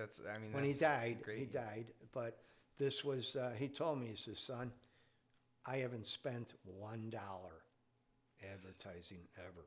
He said, son, I have to push people out of here. They open at 7 a.m. Mm-hmm. There's 150 people in. And they're doing Doing like lunch entree starting at Bagels, 7. they're doing breakfast, Okay, they're doing lunch, they're doing dinner. They have a bar, they're doing massive amounts of So you're corned beef. getting What do you like, think was their average amount of money they were making per day, you think? Well, let's see. Dad, they made so much money that they had to transport all the money from the first floor register to the third floor office in big shopping bags. holy shit. And they Crap. would never count it until about a week and a half later. And every day they would just open the door 2 or 3 times and throw a shopping bag full of money, cash, into the office. Was there credit card payments in the 80s? No, there were no credit cards. Were you a manager at the restaurant? Like I was a how long did it take before you were in a leadership role at the restaurant? Well, right away, I was a night cook Yeah. and closing cook. So you're the night manager. Nice. So you were So- closing up shop. So I close at 1 a.m. every night, and you didn't close the restaurant until 1 a.m. 1:00. So you're cleaning up after well, you're doing one. So you no. You start cleaning at 1 o'clock. You start breaking down. Okay. So yes. my father had a video camera. He watched all of our movement. He had a PA system. Nice. When PA he'd say, son, don't even do that. Son, it's not 1 o'clock. And so, it's God's watching. Yeah. He knew, but that's how they ran the restaurant. And, to be successful, you have to have and back to the food service. So I'm working with him for about 7 or 8 months. I'm his night manager. I finally, the Kalani Hanua, they told me, hey, Mario, it's time, come on over. We want to get you broken into. I was the assistant director of the cultural center, chef, assistant director. And when the owner would go on worldly tours, which he did all the time because we did silk screen. So he would go to China to buy silk. He would go to Bali to get prints. He would go all over the world, and he left me in charge. Wow. So I was in charge of the food, the bedding, the whole 9 yards. So I leave Florida. I work at my dad's restaurant in Chicago. I get on an airplane, no luggage, no suitcases. My beautiful, very expensive Conga drums. I filled my drums full of all my belongings, my worldly Nice. belongings, put them in the cases. Wow. And my sister drove me to the airport. She says, Mario, where's your luggage? I said, it's all, this is it. And my flute. And I land in Hilo, Hawaii. And my friends that had been from Florida lived there. They were contractors, so they came and picked me You up. just knew someone everywhere. Well, sorta. right. And so they took me to, they brought me to their home. But here's another unbelievable story. On the way from the airport in Hilo, I had, prior to leaving for Hawaii, I had watched Tarzan's movie, the Greystoke Tarzan movie. It was an English film of Tarzan. I saw it 3 times. So now I'm I'm in my 30s. I'm ready to go. I'm ready to hit the Tarzan mode. Yep. So they picked me up. Jan and Linda picked me up at the airport, and of course we indulged in some of the stuff from Hawaii, and we were driving down the lava road, and I said, Jan, Linda, stop. They said, Mario, what do you want? I said, stop. I'm going to go climb that coconut tree. So you climbed that tree? So they pulled over. I went and, Did you grab I a go, coconut? I had been watching Tarzan. I'm figuring this, this is, This is your dream now. This You've is- been yeah, and fantasizing so- about it. and so I figured I was going to do this right away anyway. But the crazy part is I had never climbed a coconut tree. And so all of a sudden they stopped. I go, coconut tree's probably 50, 75 feet high. Holy cow. And so I'm climbing it, climbing it. And as it's going up, the design of the tree is turning out. So all of a sudden your gravity He's leaning down. is now, gravity's trying to pull you out of the tree. And I'm continually, climbing, and I'm like 25, 30 feet up in the air. And all of a sudden, I couldn't do it anymore. And I lost all my strength in my arms. I lost my strength in my legs to hold on. And I told John, I says, John, I'm going to fall. You got to catch me. And John says, Mario, I can't catch you. I says, John, you got to catch me. I'm falling. And at that point, I fell 25 feet backwards, legs up in the air, arms up in On the your air. back? Well, yes, on my back, but what are the chances I would fall in a giant hole in the lava covered with tall Hawaiian grass? And yeah, I landed in Hawaii. They call a hole is called a puka. So I landed in a puka hole covered with tall Hawaiian grass. So it saved your back. Well, it saved my life, basically. But I'm stuck now. I'm stuck in this crevice and laughing like a hyena. And John says, Mario, what, why are you laughing? I says, John, I'm alive. Yeah. I'm alive. And back to my job, I was supposed to report that following Monday. I couldn't go to my new job for a month because I was in rehab, just getting rehabbed from, my crazy idea in Hawaii. So And that's the first day you did that. very first day on the Big Oh my Eye gosh. in Hilo, Hawaii, on the way up to the lava area. Our place where I worked, I was 3 miles from the lava, 3 miles from the volcano. And you said you saw it erupt. Oh, many times. Wow. So part of my job was assistant director, which entailed I used to take people on excursions. Okay. I would take them to the ocean. I would take them to the side of the road where it was like a theater. You would look up and you could tell when the volcano's going to blow because the sky gets the biggest winter skies here. Mm-hmm. That's how gray, It gets. dark, black in Hawaii. It gets black like the biggest tornado you'll ever see, the biggest hurricane you'll ever see. Does it happen immediately?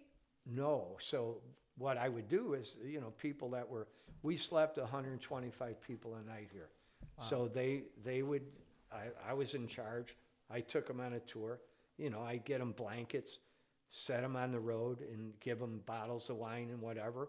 And, everyone's buzzed out of their brain having a good time. And I would say, okay, in about 20 minutes, I want you to just look up that way. They call it Mauka. Mauka means up mountain in Hawaii.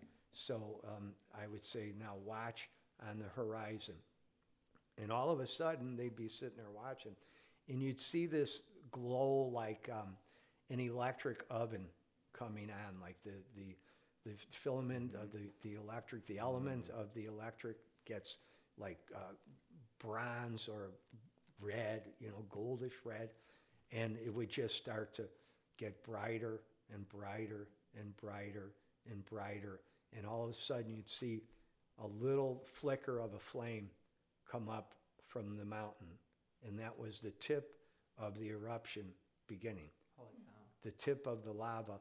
And then you would see just all of a sudden it's 1,500 feet high. And how many years did you live in Hawaii? Only in one. school? It was Only a one fast.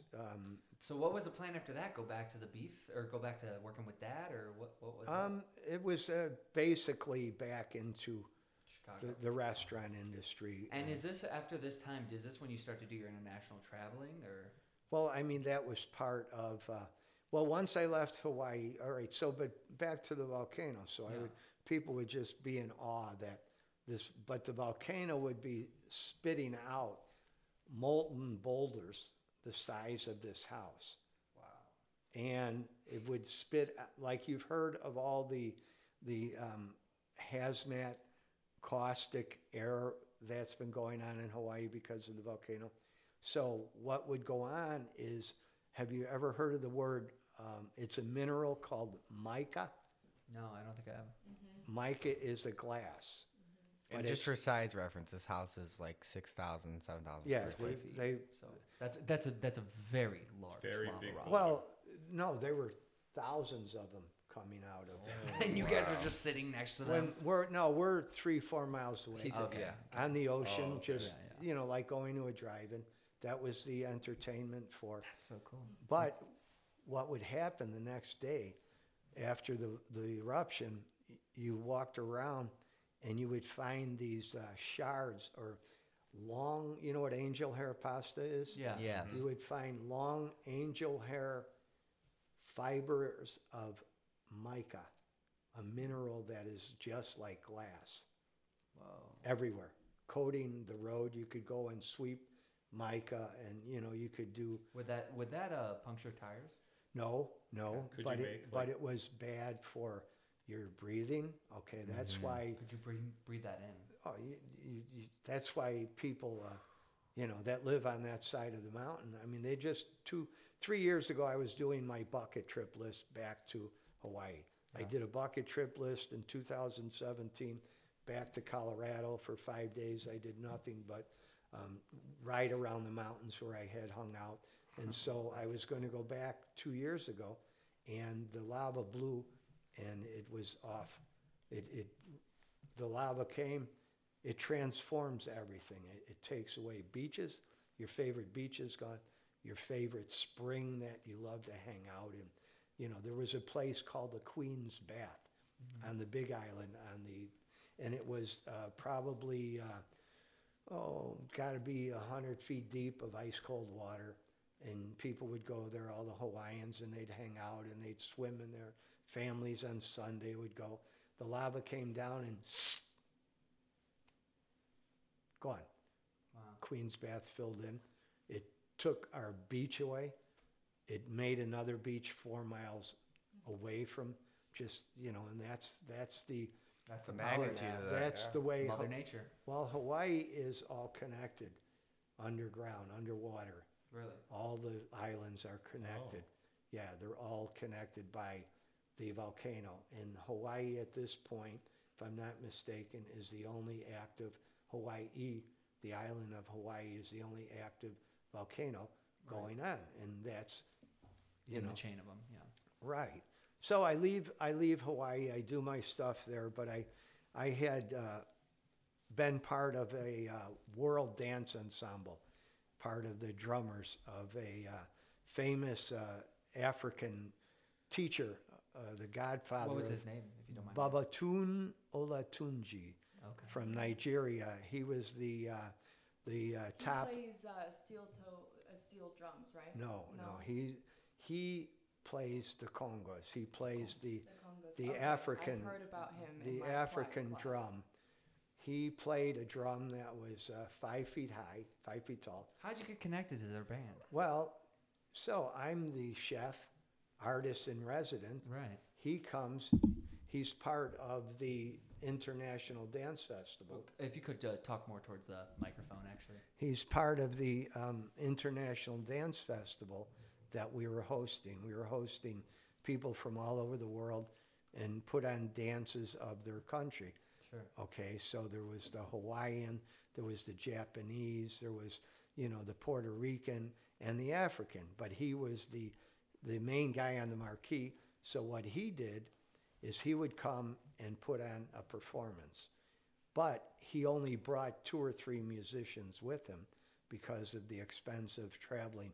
So he said to me, he talked to Richard, and I had my congas there. I mean, the ones that are downstairs, they were, part of the ensemble. And You became a hired gun for the night. well, right. So Richard said, Mario, we got to get everyone on our side of the island or the big island. We got to get them together and put a band together for Bubba Toon, because he wants to choreograph African dance, but he needs the drummers. So one man down the road on the Red Road, his name was Reggae, and he owned a fruit drying company. That's so cool. He dried papaya, mango, lilikoi, he shipped it all over the world, but he had the dreads down to his Hell yeah. Down his to the knees. hip, down to his hip, And he was an what incredible was his name again? Reggae. Shout out to Reggae. Yeah, Reggae on the Big Island, and so I would love to meet him. we brought him in, and we brought all these other drummers that we all would get together and jam, regardless of who was there. We had our own, because we played for their classes. They put on classes. They had all kinds of stuff going on, and so we did this big performance. Bubba Toon gets all of us together, and so now Bubba Toon, we're going to put on a show. And at first he was teaching the dance, and he said to me, he says, Mario, come out. And he knew, I'm white as a mushroom, a white mushroom. And, basically I don't know how to African dance. Sure. Okay. I mean, so he showed everyone. He says, okay, Mario, do this. So I did this. He says, don't do that. He was using you as an example for what not to do. As what not to do. And everyone cracked up. And, so I kind of took it on the chin. But so we performed with Bubba Toon. He got everyone together. He taught them the harvest dance. I mean, African music and African dance they're all basic African farmhand dances. They're all meant for harvest. They're all meant for sowing. They're all meant for harvesting. They're all meant for celebrating the African movement, and it's taken hold massive. The hip hop dance now is I'm nothing. sure you learned tremendous techniques about drumming from that guy. Oh, unbelievable stuff. Yeah, I mean, Jim, to this day, when Jim invites me, I go out with him to some of his places where he gigs, and he says, yeah, come on up, Mario. And they're like, well, what did you bring this guy up for? Because I'll get crazy. I mean, Bubba Toon was, but he had a drum, 2 drums, that one was 5 foot high, and it was probably 2.5 feet round, and it had all carved African faces in it. And wherever he went, he bought that drum a plane ticket. It sat next to him on the plane in his drum bag. The djembe? No, this is the real deal. This is what, I mean, ancient Africa, the old world African, the African drumming was basically was a communication between villages. Okay, so they would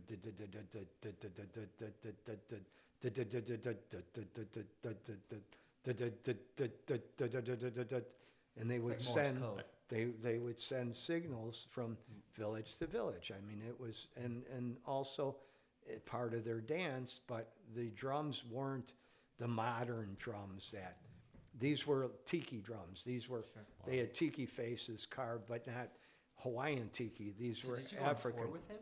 No. I stayed there, and he basically did his stuff. I was his private chef for 6 days. Wow. Every morning, I would wake up at 4:30 in the morning. What was his favorite thing to eat? Anything I would give him in the morning, because he was the first one that would get up And every morning in Hawaii, we were a natural resort. We had three 55,000-gallon tanks that were staggered going down like a hill, a terrace water collection system.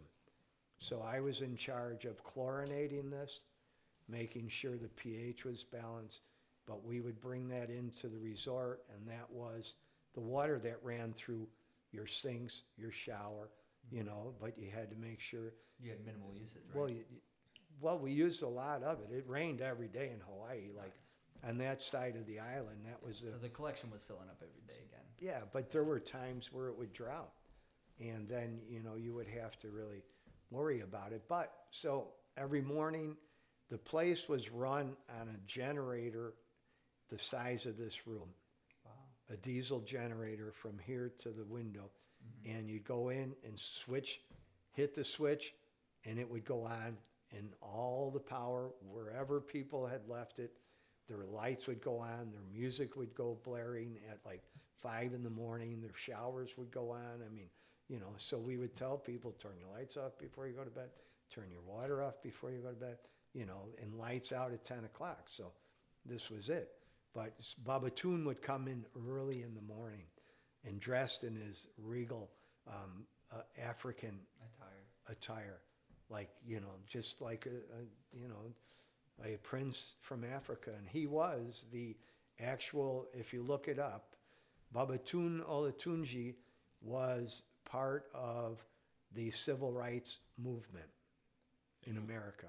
What was he prominent in? He jammed at Martin Luther King's rallies. Wow. Okay, Whoa. so this goes back to, he was in Selma, he was in everywhere there was ever major stuff going on. He was the background. The African music was the music going on behind the scenes. Yeah. And Baba Toon he came from a very wealthy family. He gave up the wealth.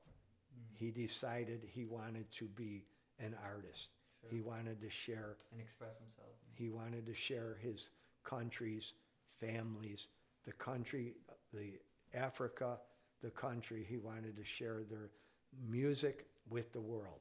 Wow. He brought African dance to America. He created all of the African dance schools in New York. He owned his own dance school in New York. He brought it, he traveled all over. I'll show you one day when Jim's here, we watched it. He opened for the Grateful Dead. Oh, wait, nice. really? Yeah, in either 1999, might have been 1999 in California for I think it was the new millennium when everyone thought the world was going to end. Yeah. So Baba Toon was the opening act. So he jammed with Santana. He played with. Everyone. I mean, he was a predominant. He was what it was. He brought the Afro music into America, and lo and behold, little did I ever know that. I mean, I knew he was well known and famous, but I didn't know of his magnitude. I didn't know how great he really was, and what he did, and he started all of these schools, and he died. Let's see, I believe he died in the early 2000s in New York. Did he give you an inspiration? I guess leaving Hawaii, did he give you an inspiration I guess after Hawaii, I would assume. Where did you go to next? I came back to call Chicago. It the mainland. Yeah, the mainland. Okay. And but he gave me a big shot in the arm. He vaccinated me with the real powerful, the African beat that isn't just your, 1, 2, 3, 4. I mean, it's amazing the movement that, the drums really have an incredible power. I mean, drums are as primal scream as they're ever going to be. Drums will never leave the planet. The beat will never leave the planet. Now, look what's gone on because of this man coming to America.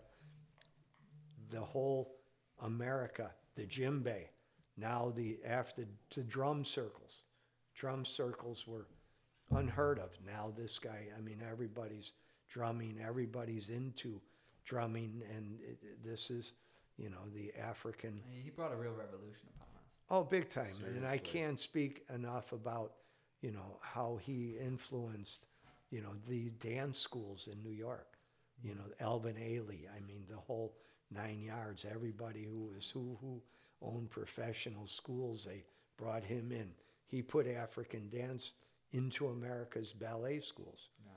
Oh wow. I wanted to get He gave into- a way of life, really. I mean, if you look at a human, he gave a whole different point of life. You know, it gave an inspiration for people to look upon that. And I think it's so cool to see, as a person, you grow to figure out what's truly important to you. And for him, he was willing to give up that wealth from where he came from because he knew that was what he wanted to pursue. And I think that's super important for everyone. And I think you'll know as you get through your life what the right decisions will be to make. Would you say, like, what going through all of your opportunities and the things you grew through, it seems like that every opportunity that came in your way, you took. Do you have any Well, I regrets in life? gravitated, Like, do you? Well, I earned millions of dollars in my life, and I've spent millions of dollars. My only regret is I didn't save a couple million. Sure. That's all. You know, other than that, no. I mean, in the restaurant business in Chicago, Yeah, when you came back from Hawaii, did you open up your own restaurant at that point, or when Pretty was- much, like getting yeah. into your What career. When's inspired your that? first restaurant? All When right, does the so- first Mario restaurant well, open? so what went on, the first real restaurant of mine was in Cocoa Beach, Florida. I did I made sandwiches for surfers. I made smoothies. The girl I lived with, the general's daughter, she owned a sprout farm. So that's when sprouts first came around. In the 70s, sprouts were big. I mean, people that didn't know what a sprout was, they, ooh, what is that? You know, oh, God, what is that? Oh, is it a worm? You know, a mung bean sprout or, you know, but sprouts this was all part of the changing of America's food, their recognition of another way to eat. And this was the counterculture moving through space. Do you think there's other food things or ways we could live off the land that we aren't currently that will eventually come up in the future? Or do you think a lot of that has already, been discovered? It's been discovered.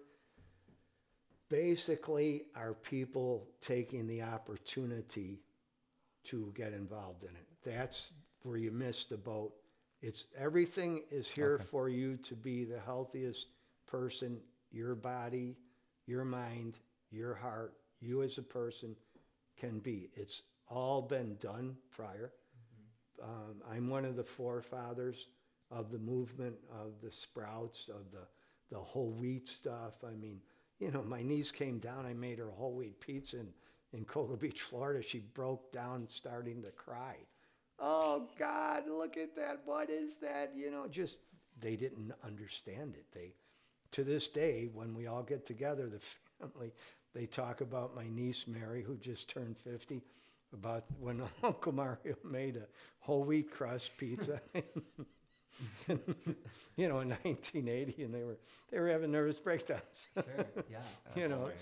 I want to get into post 2000s. What's going on in your life as Mario? What are you getting into? Well, actually, right at this point, I have just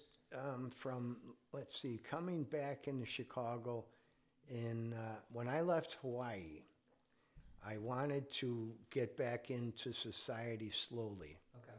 So I moved to Santa Cruz, California for a year. That sounds beautiful. And I lived and worked as a chef in an oceanfront restaurant on the wharf. Is that where you made your Sopa de Mario? Yes, that's where I was beginning to experiment. And Could you share for some people who maybe don't understand what that dish is, what it is? Well, zuppa in Italian means soup. Zuppa de mar means soup of the sea.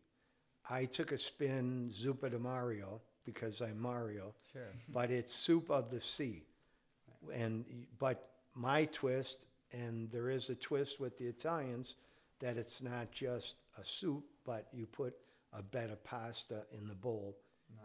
But you begin with olive oil, you begin with your clams, your mussels, your seafood, your shrimp, your calamari.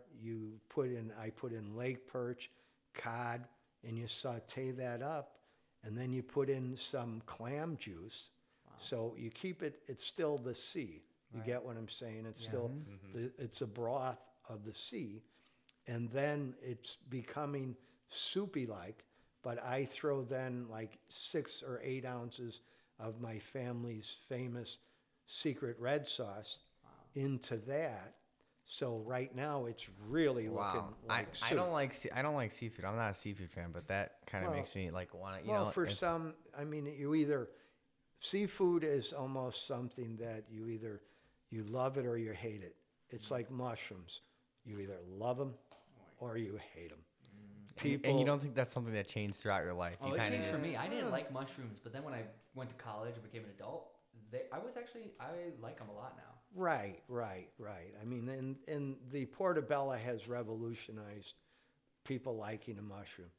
You can char grill portobello mushrooms, and it turns into almost like a piece of meat. Yeah. You know, people put it on the sandwiches now. They put blue cheese over it. They put mozzarella over it. They charbroil the hell out of it. I make phenomenal portobello mushroom sandwiches, and you can put a nice steak over that, and food has evolved a million times in America. Food now is the most creative it has ever been in the time of America, in the world. But in America, there's more international food being invented or exposed. People are trying, the creative chef is running rampant now.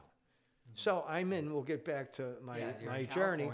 I'm in California. I'm working in a seafood restaurant on the wharf.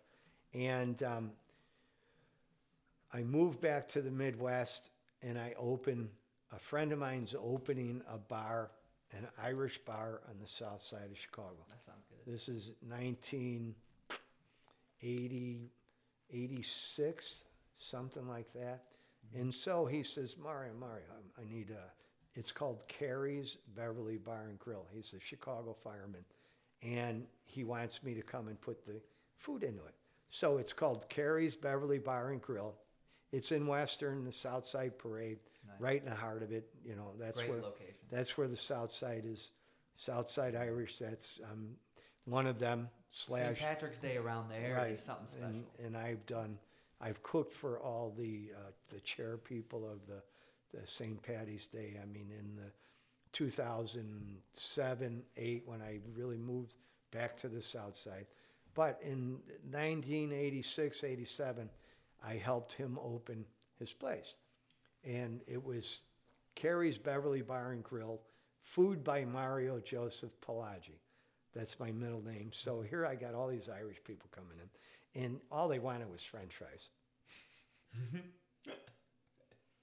And you're like, I'm trying to do good cuisine. Maybe a burger. Maybe a burger, but mostly French fries. Would you say their favorite vegetables was sausage? Sausage, yeah, like Jim Statler. God bless Jim. Let me guess, they liked whiskey as a drink. Oh my God. I mean, the South Side. So I'm there, and I'm in the back, and I have my cuisine that I'm trying to promote, and they're not going for any of the menu items, and so I leave there. I get a job as a Brown's Chicken manager. For a year, I was hired by Brown's Chicken. There's one in Aurora, I still believe, right? I was hired by Mr. Brown and Portillo. Mr. Portillo. They are together. Brown Portillo. They're the same family. They're the same. Okay, so I get hired by Mr. Brown, and in Chicago Heights. I'm living on the South Side. I'm living on a 40-acre farm in Moni, or Frankfurt, rural I know district the of area. Frankfurt. Yep. I know that. And they trained me in Glen Ellen. I didn't know where the hell Oh, was Glen damn, Ellen. that's a hike. Well, for training, right. Yeah. So now I'm the manager at Brown's Chicken. And all of a sudden, I'm like, I don't know about this. I said to the owner, I said, I'm the manager. Who's the cook? And he looks at me, he says, you are. I said, I thought I was a manager. He says, you are. But you're the chicken cook. You cook all the chicken, and you manage all the employees, and you manage the safe, What? and you manage the books. And the only thing I didn't do was bread the chicken. We had a professional breader that all day long, That's good of you. he looked like you would have loved What it. does it take to be a professional breader? You get covered in egg and batter and breading. It comes out of your eyeballs. It comes out of your ears. It is in your neck. It's in your face. You walk out. It's Lil, your life. you would love it, Lil. You look like the doughboy. I mean, it's nothing. The doughboy's got like a tuxedo on compared to what a breader, and that's all they do, 8 hours a day. Wow. They take raw chicken, they rinse it, they batter it, they bread it. We call it dusting. And then they bring it to me in baskets. In my job, I couldn't believe it. I had 8 deep fryers. Is that a lot to manage for one person? That's ridiculous to manage for one person to cook all the chicken. And there's a procedure cooking chicken. If you don't watch chicken, you'll burn it. But most of all, when you have 5 whole chickens in a basket, if you don't separate it after 3 minutes, it all sticks together, and it's one big clump of chicken stuck together. So because stuck of the flour. stuck together. So that's 40 chickens with the 8 baskets you're dealing with. But if you do it too soon, all the breading falls off, and you got a naked chicken in the deep fryer, and all the breading's boiling away. So now you got 8. You got, let's see, 1, 2. There were 40 two baskets in each. 2 baskets in each deep fryer. So you have 16 baskets of chicken going on busy days. And I'm in charge of this, and I'm like, man, this is insane. And then you got to listen to people, oh God, my chicken wasn't done properly, and then I got to go out and talk to them while the chicken's burning or sticking, or so. I mean, it's back to the food service industry. And, whoever out there that is thinking of going in the restaurants, work in the restaurant in the beginning stages, go in as a dishwasher, go in, learn every station, and understand everything you need to know about that business, and then learn how to manage it. And then if you're going to manage it, then learn how to own it, because then you're going to have to manage it. And you're going to have to, when no one shows up, when your breader isn't there, you got to bread it. When your cook isn't there, you got to cook it. And, but back. Taught you a lot of great skills. Well, yeah, I mean, yeah, and it, it drove Hard me way. insane, and, basically a lot of stress, a lot of years of feeling doom and gloom, and, after. Sorry to interrupt there, but do you think, like, with restaurants nowadays, you see a lot of these restaurants where it's more of just a name and a community and feel rather than focused on the actual food? Like, I feel like when I go to a local diner here in Yorkville, right, it's not like it's the best plate of food I've ever had. I feel like there's not real soul or purpose behind the actual cooking. And would you consider, if a restaurant's not focused on that, would you say, if you're a restaurant owner, should you be mainly focused on your food, or is it as much as it's more important your about food, the experience? the product has to be the product. I mean, you can't just open a restaurant and have junk and manage a junk restaurant. Yeah. Even though I feel like we see so many of those still, though. I feel like there are a lot of junk Sure, yeah. restaurants, No, I think that's something that we could talk about. Like COVID has really made it so that way restaurants are either you care about this, you're passionate about it, and you're gonna try and succeed through this time, or maybe it's not cut out for you. Like, I guess what I mean by that is, you see small little franchise. You open your one shop, but you're getting the regular food from GFS, and you're having a cooker just put in a fryer or something. Make it really simple. I feel like there's not lots of passion and love behind that, but we call that a restaurant. Sure. I think there's a reason why so many restaurants, they want to grow, or these operators, right? The reason why they're not able to grow is because there's no really true passion or recipe behind that. I think you're better off, having 2 really good dishes than 20 dishes where one of them tastes okay. Yeah, I'm very curious to find out when Mario gets back here. I wanted to ask and see what your perspective on 9/11 was, where you were at. How did that affect you? Did you see that take an effect on the restaurant industry? Other things like that. Well, 9/11, I had left. All right, so if we fast forward, get out of the Brown's Chicken, then I moved back to the immediate south side where my family's at from Beverly. My father, we retired him at 88, and I brought him back out of retirement at 90. So he went from 90 to 96 as a ma and pa, son and father restaurant, Palaggi's. So fast forward, that's 6 years in Beverly. I had a BYOB there. Fast forward, I was tired of not making money off liquor, so I moved downtown. 2000, I run into some friends of my brothers, and they have millions of dollars. Nice. What is their industry, if you don't mind me They asking? own marble companies. Got it. And brick building companies. When marble, they brick was huge. did all the fascia of all the downtown buildings in Chicago. Okay, so they did the insurance, the Aon, all the big white one, the beautiful, all this stuff. So they wanted to spend their money. They wanted a tax shelter. Okay, so there's a lot of people that go in. If you want to lose money, restaurant business is a good place to be. Open a restaurant. Especially now. And well, that's or something- any time if you just wanna, I mean, Sure. because you don't. So it's 2000. We're building our restaurant out. And are you downtown in the Loop? I'm in the heart of what is now called River North. Yeah, I know. I'm exactly at the 10 area. West Hubbard. I'm a pioneer there.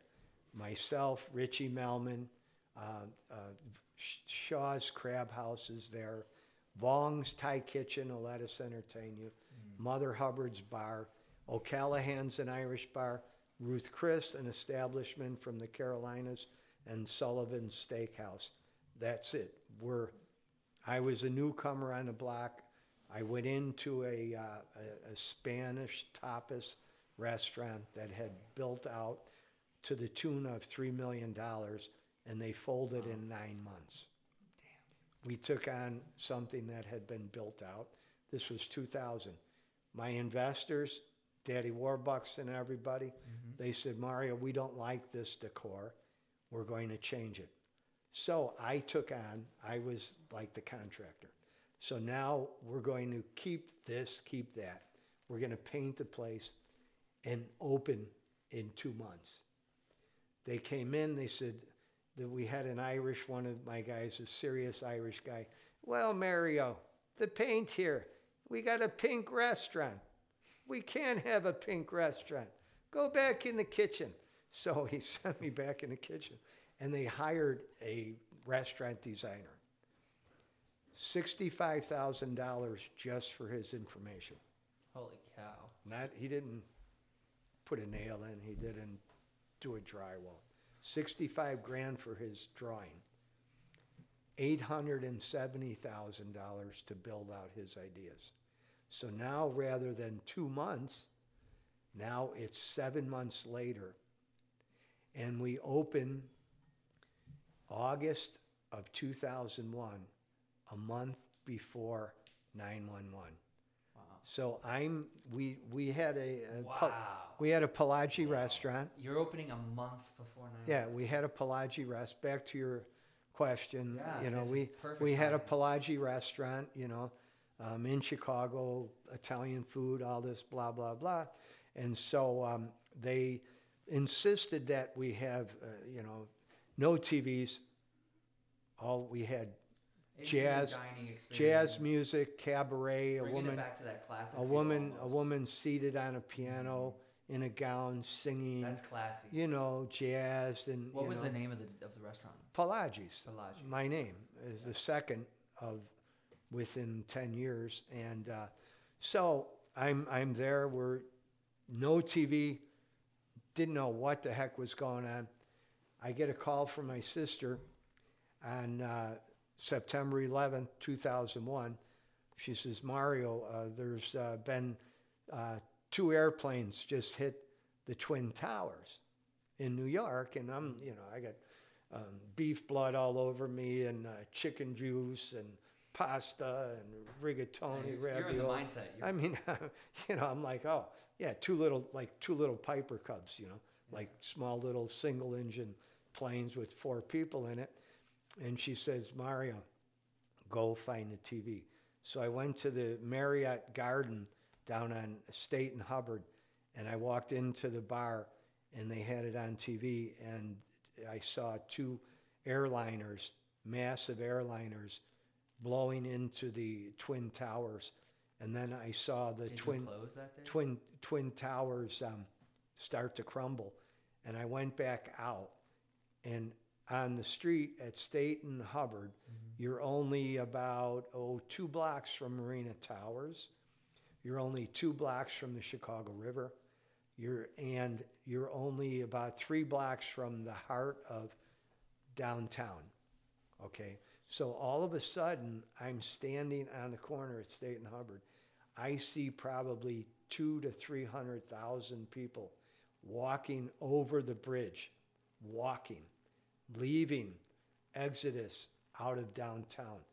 Buses are packed, no cabs, Holy just shit. walking, leaving downtown. Crap. They had found some evidence that the Sears Tower or some other, everybody, this big thing was, you know, a no-fly zone. Terrorists were just going to destroy Chicago.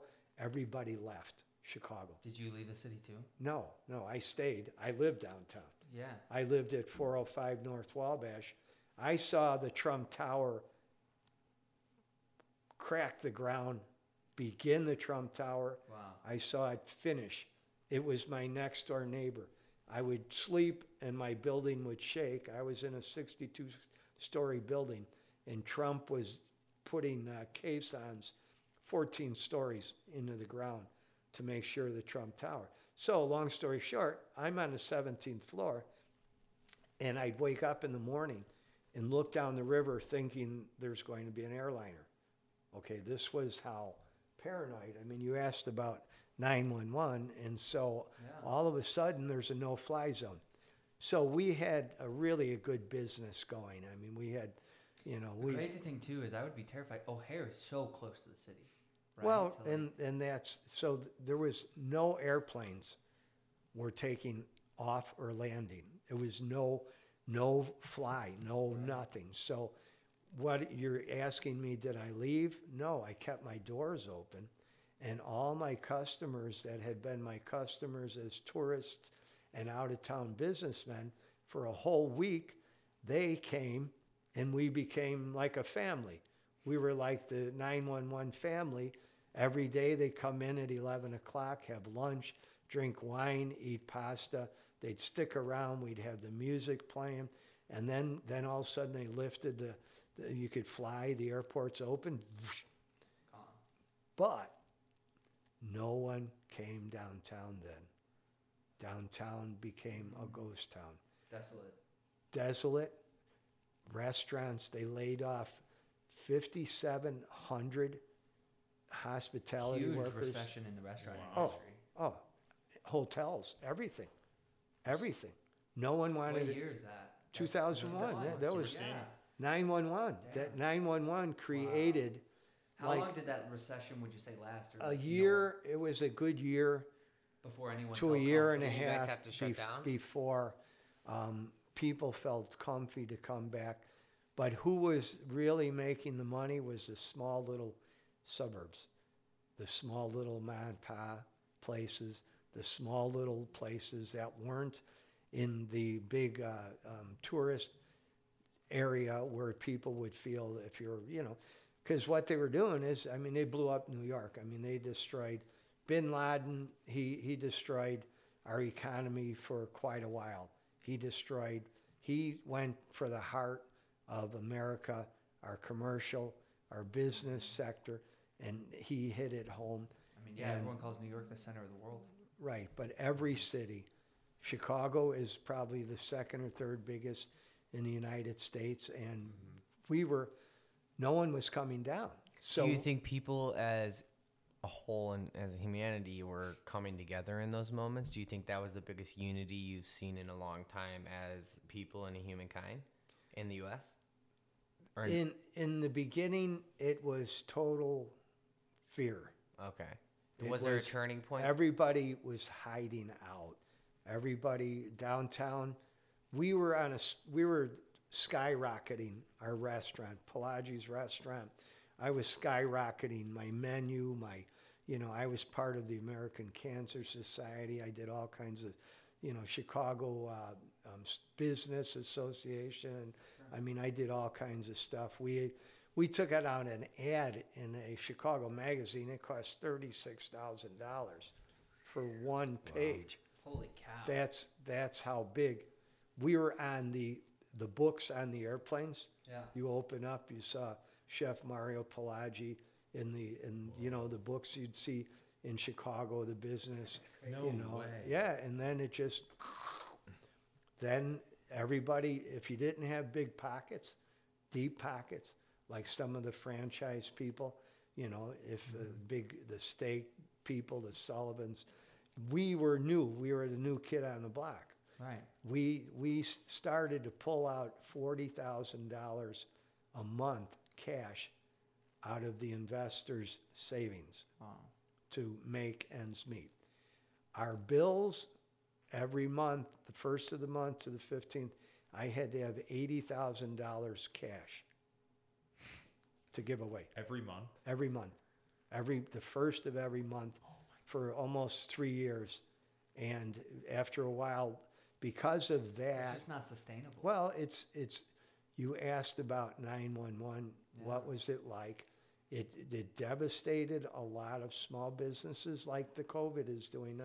Right. Parallel COVID, if you don't have massive amounts of money, if you're not McDonald's, if you're not Burger King, if you're not Wendy's, I mean, those guys, they're up 35% right, yeah, from 2019. Right now. While everyone else that has a sit-down, even the biggies that have the sit-down are dying. Yeah. It's interesting seeing the dichotomy just between how all these really big restaurants now, the ones that were always chains, the ones that were always doing well, are accelerating during this time. And the people, all the smaller business are just completely, falling off. It is, I wouldn't go and say that. I would say that it depends on your menu, depends on your selection of foods, and depends on your seating. How are you a fast food? Do you have an incredible delivery? True. If you don't have an incredible delivery, and your Richie Melman is massive. So basically what I'm getting from that is if you're a smart business owner, a smart restaurant owner, getting through something like this, if you were to be changing it and keeping up with the current times you're in, adapting to those changes, you could still make it if you were to be smart. You have to, first of all, stop everything and redesign your food service, redesign your carry-out. Sit-down is not happening now. And they were thinking, every morning I get up at 5:30, I know more news than the newsmen because I watch them all. I read all my news stuff, the Washington papers on my phone. I read all about the industry. I learn all about the world, COVID, what's closed. Italy is shut down. I mean, it's they were hit the worst in the beginning. Sure. But back to Chicago, and if you don't have something that is in a hurry out the door, Yeah. even the biggest sit-down fine dining, back to your question and statement, the fine dining establishments are being crushed. The atmosphere that America loves, to sit at a table, have a beautiful napkin, have a beautiful crystal, have beautiful everything in front of you, is right now, it's not happening. Okay, everyone is scrambling because you're not allowed to have more than 6 people or 8 people at a table, and that has to be 6 feet apart. In my business, where I was the chef, where it says the Red Palm, 5 years I was a banquet chef there in Evergreen Park. July, the owner called me and said, we can't do banquets anymore. We can't make any money. And so a lot of places are biting the dust. Richie Melman, Lettuce Entertainment. And they're having to raise their prices, right? I mean, because even supply and these food supplies are increasing. The costs are being increased because the demands are, or not the demand, but the just the processes they have to put in place in order to get the shipping right. done. So then, In COVID standards, it all depends on your menu. okay. If you're still fast food, you're making so much money so fast. It's like my father with bags of money. So what's a profit margin for a fast food restaurant comparative to a sit-down restaurant? You probably make 35 to 40% more, I would say, in fast food. Okay. At than a this moment sit-down. or always? Pretty much always. Yeah. I mean, it depends on what you have going. I mean, there was a restaurant, when I was downtown, it was the heyday in the early 2000s. All the 2000s were, once 911 left, it got back to it, But listen to this one, back to your question about 911, how did it change food, okay? So the 90s, we had this thing going on in America's culinary movement of concentrated foams, okay,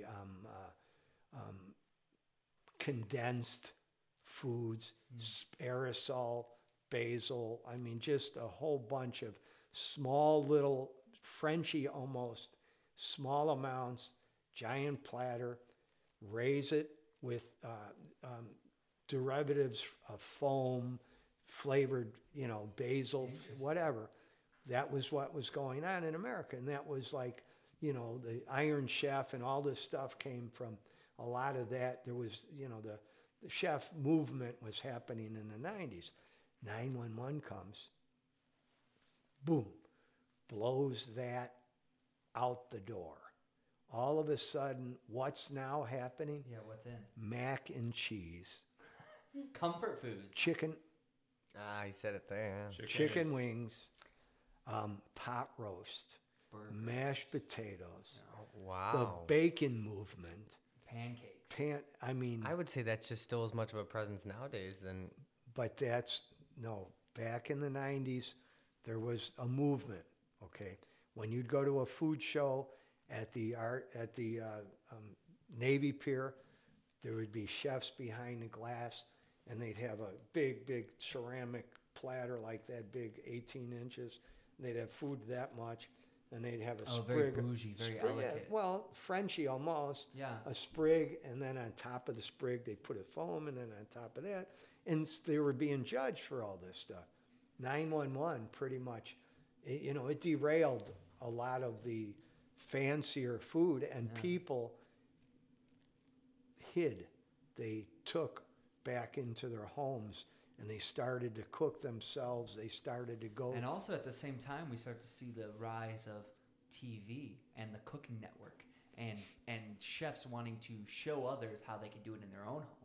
Right. Like you're saying, that push towards the residential cook or the in-home cook. Right. the Now- To make all the experience at home. I feel like Just this see.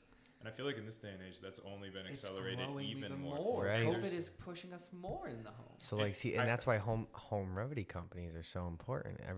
Everyone wants everything in their fingertips, and if we can make it at such a cheap ratio to have it in your home, it could be such a minimal cost. Everyone would rather prefer it in their homes. I feel like something that I'm seeing in this day and age is like personal brands are becoming more and more stronger for each individual chef. Whereas like before the internet had to come into play, like your like way to get in was a restaurant. But now you can show, like, if you have can become a famous chef on YouTube. Yeah, or anything. On Instagram. I mean, Literally I'm pretty well known, and I have a lot of followers. Do you want to plug your Instagram, actually? What the name of it is? Just Chef Mario. Yeah, if you Palaggi. guys want to follow him, see a little bit about his life, you can follow him. You can see my library of. All I do is post food I've made. Yeah. You know. It's a great channel. I mean, every now and then I put a little bit of the weird Uncle Mario on the beach, and, Uncle Mario. you know, painting on the beach in Mexico, or, you know, dressed in my my sombrero or whatever. But food has morphed with 911. It morphed into a whole nother comfort regime, and now ma and pa and individual chefs are becoming well known. You got Emerald pops up, all these other chefs pop up. I even see subscription-based food plans like HelloFresh and like what you're doing. Right. That's the new frontier. Right. Well, what I'm doing for this family here, the Statlers, I prepare a heart healthy meals.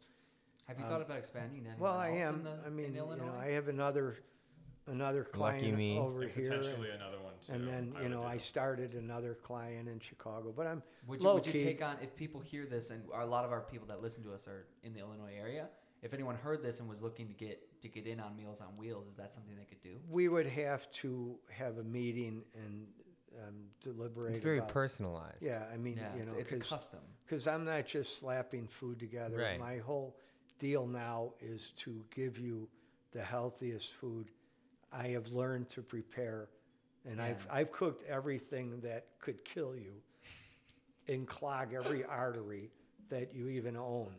Right. But I don't cook that food anymore, and I've refined it, and now there's a need. Our world is dying in front of us from the food that we eat. Yeah. It's past overdue that we switch. well, we and there is a movement. God bless the young. The younger people are taking the ball. That's true. And they're making the healthy foods now. They're taking this out of this. They're taking the pig fat out of the pig, and somehow still giving you the bacon. You know, and I mean, seriously. And so now's the best time for eating healthy food. There are so many different ways to eat healthy food now because it's all been done. Me being a grandfather of the holistic movement, back to the general's daughter in New Mexico. Yeah. She was a holistic healer. She had her license as a naturopathic doctor. Wow. She did the Bach flower remedies that were, now This people. is probably right at the break of this type of holistic medicine in the United States. This is when we were witch doctors. We were. Sure. People were like, "What is this?" Uncle Mario, you're a vegetarian. My aunts, all my big Italian relatives, what? Confused. No meatballs? What? No Italian sausage? What? No brajol? I said, listen, it's you're gonna be dead. You're gonna die. And so this was part of the movement I was in. We were the forefathers of the sprouts, the hummus.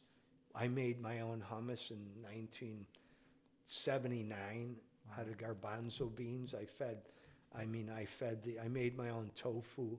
I fed the surfer sandwiches, falafel. Homemade while they were surfing. But this was looking at how things. There was a point where what we have now that you all know of as healthy foods was never here in America.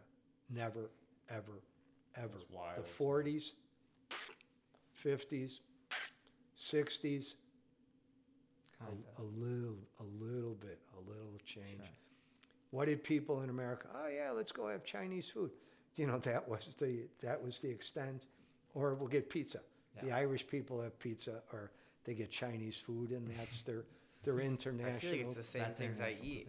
cuisine. That's the international cuisine. Well, I think this is one of the big things I would love to touch on. I think this as an entrepreneur in ways of investing, I think I would never personally want to get into the food business. But if there is one opportunity, I was driving in Peoria, everywhere you drive around, right? These small communities, you look at all these awful fast food options, right? But there's nothing that's a healthy option that's just as quick.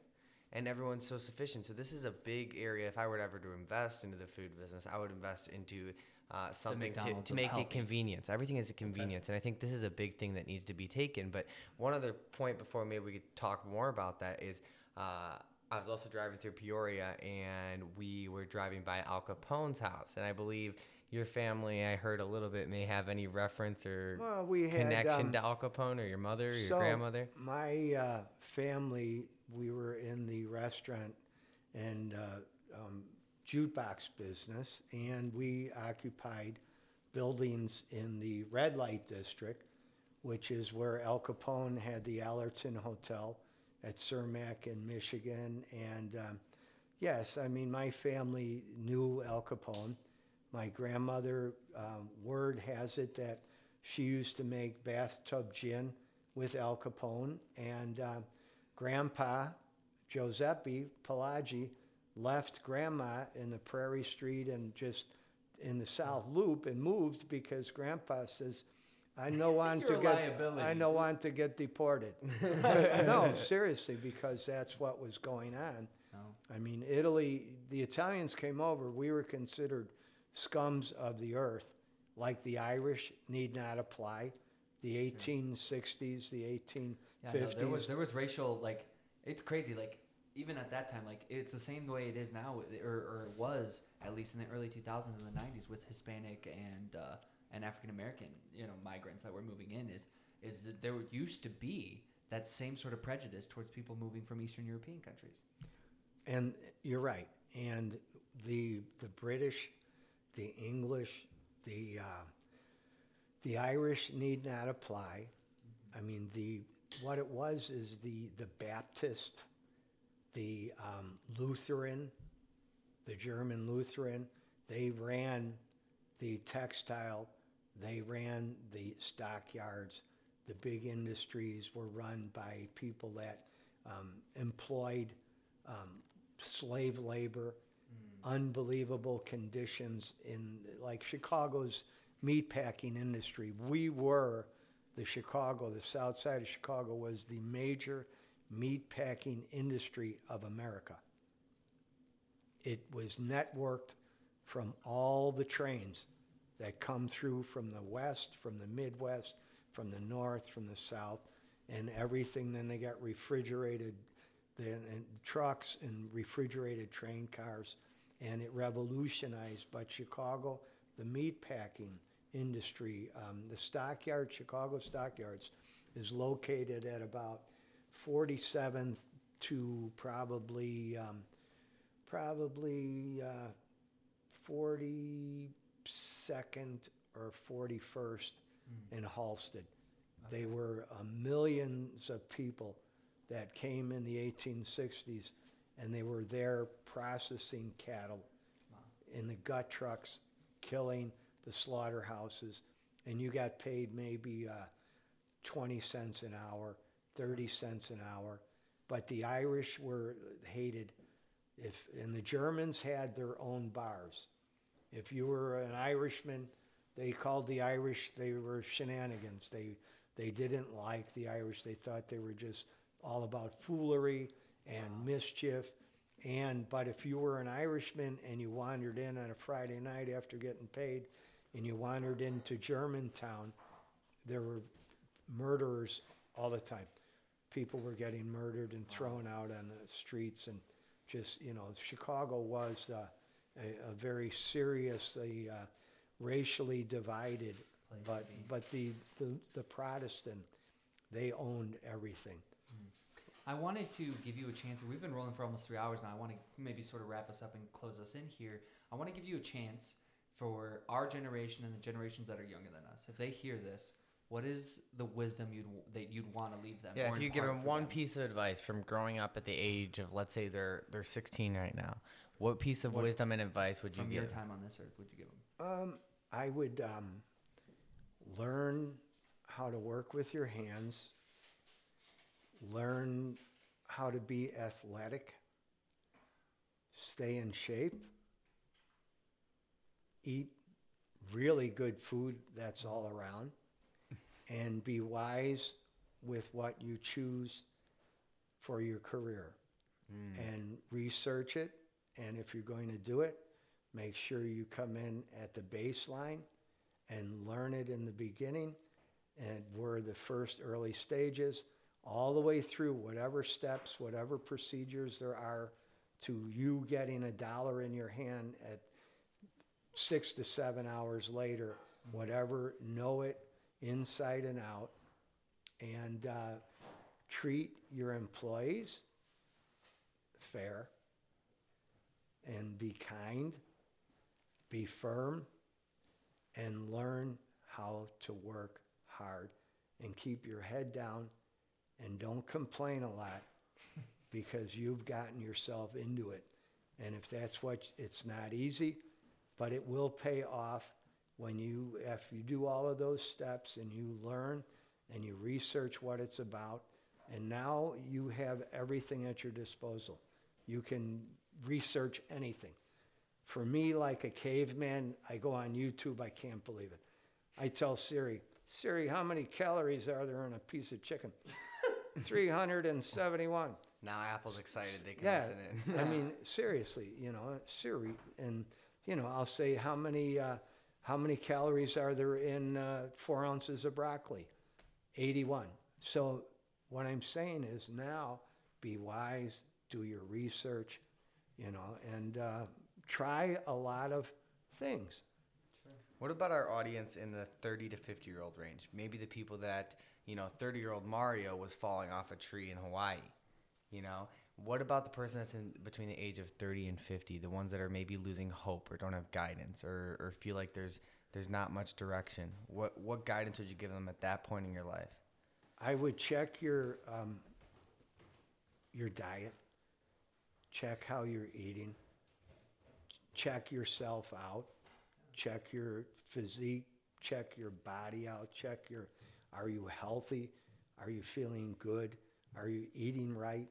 Because if you're not, if you're having all of these physical ailments that from 30 to 50 are going to kill you and will eventually, if you don't watch it and keep yourself together, do whatever you want to do to make your money, but at the same time, make sure you, take good care of yourself, because longevity is inevitably what we're all hopefully hoping for. Right. And longevity they're proving that certain things are hereditary, but a lot of it is how you go about your habits and what you do to yourself, and basically, I remember he said also, save a little bit more money. That was the one thing. Right. I mean, back to money, yes. I mean, but you have to make sure you have, a good job that you like. Make sure you like it, and save money. Don't squander, and that's One last question, I would like to figure out, I think, just that's one, all, folks. Hey, I want to thank you, Mario, for being on, and it's been a really, really, really interesting and I really great wanna And ask a this really, question. really, really long time to listen. I want to ask this question. Would we see in the future Mario ever coming back into the restaurant business? If the right opportunity were to present you, Well, would you ever jump back in? there's a secret movement going on in Kendall County that I have to tell you about, but I can't tell you anymore. Sure. All right. Well, All right. thank you, Mario. We appreciate wraps you us being up here on a Humanistic Perspective podcast. Make sure to check in with us on Monday, Wednesdays, and Fridays on all your favorite streaming platforms to hear some more of our content, and check us on out. Peace, folks. Peace. Peace. Woo!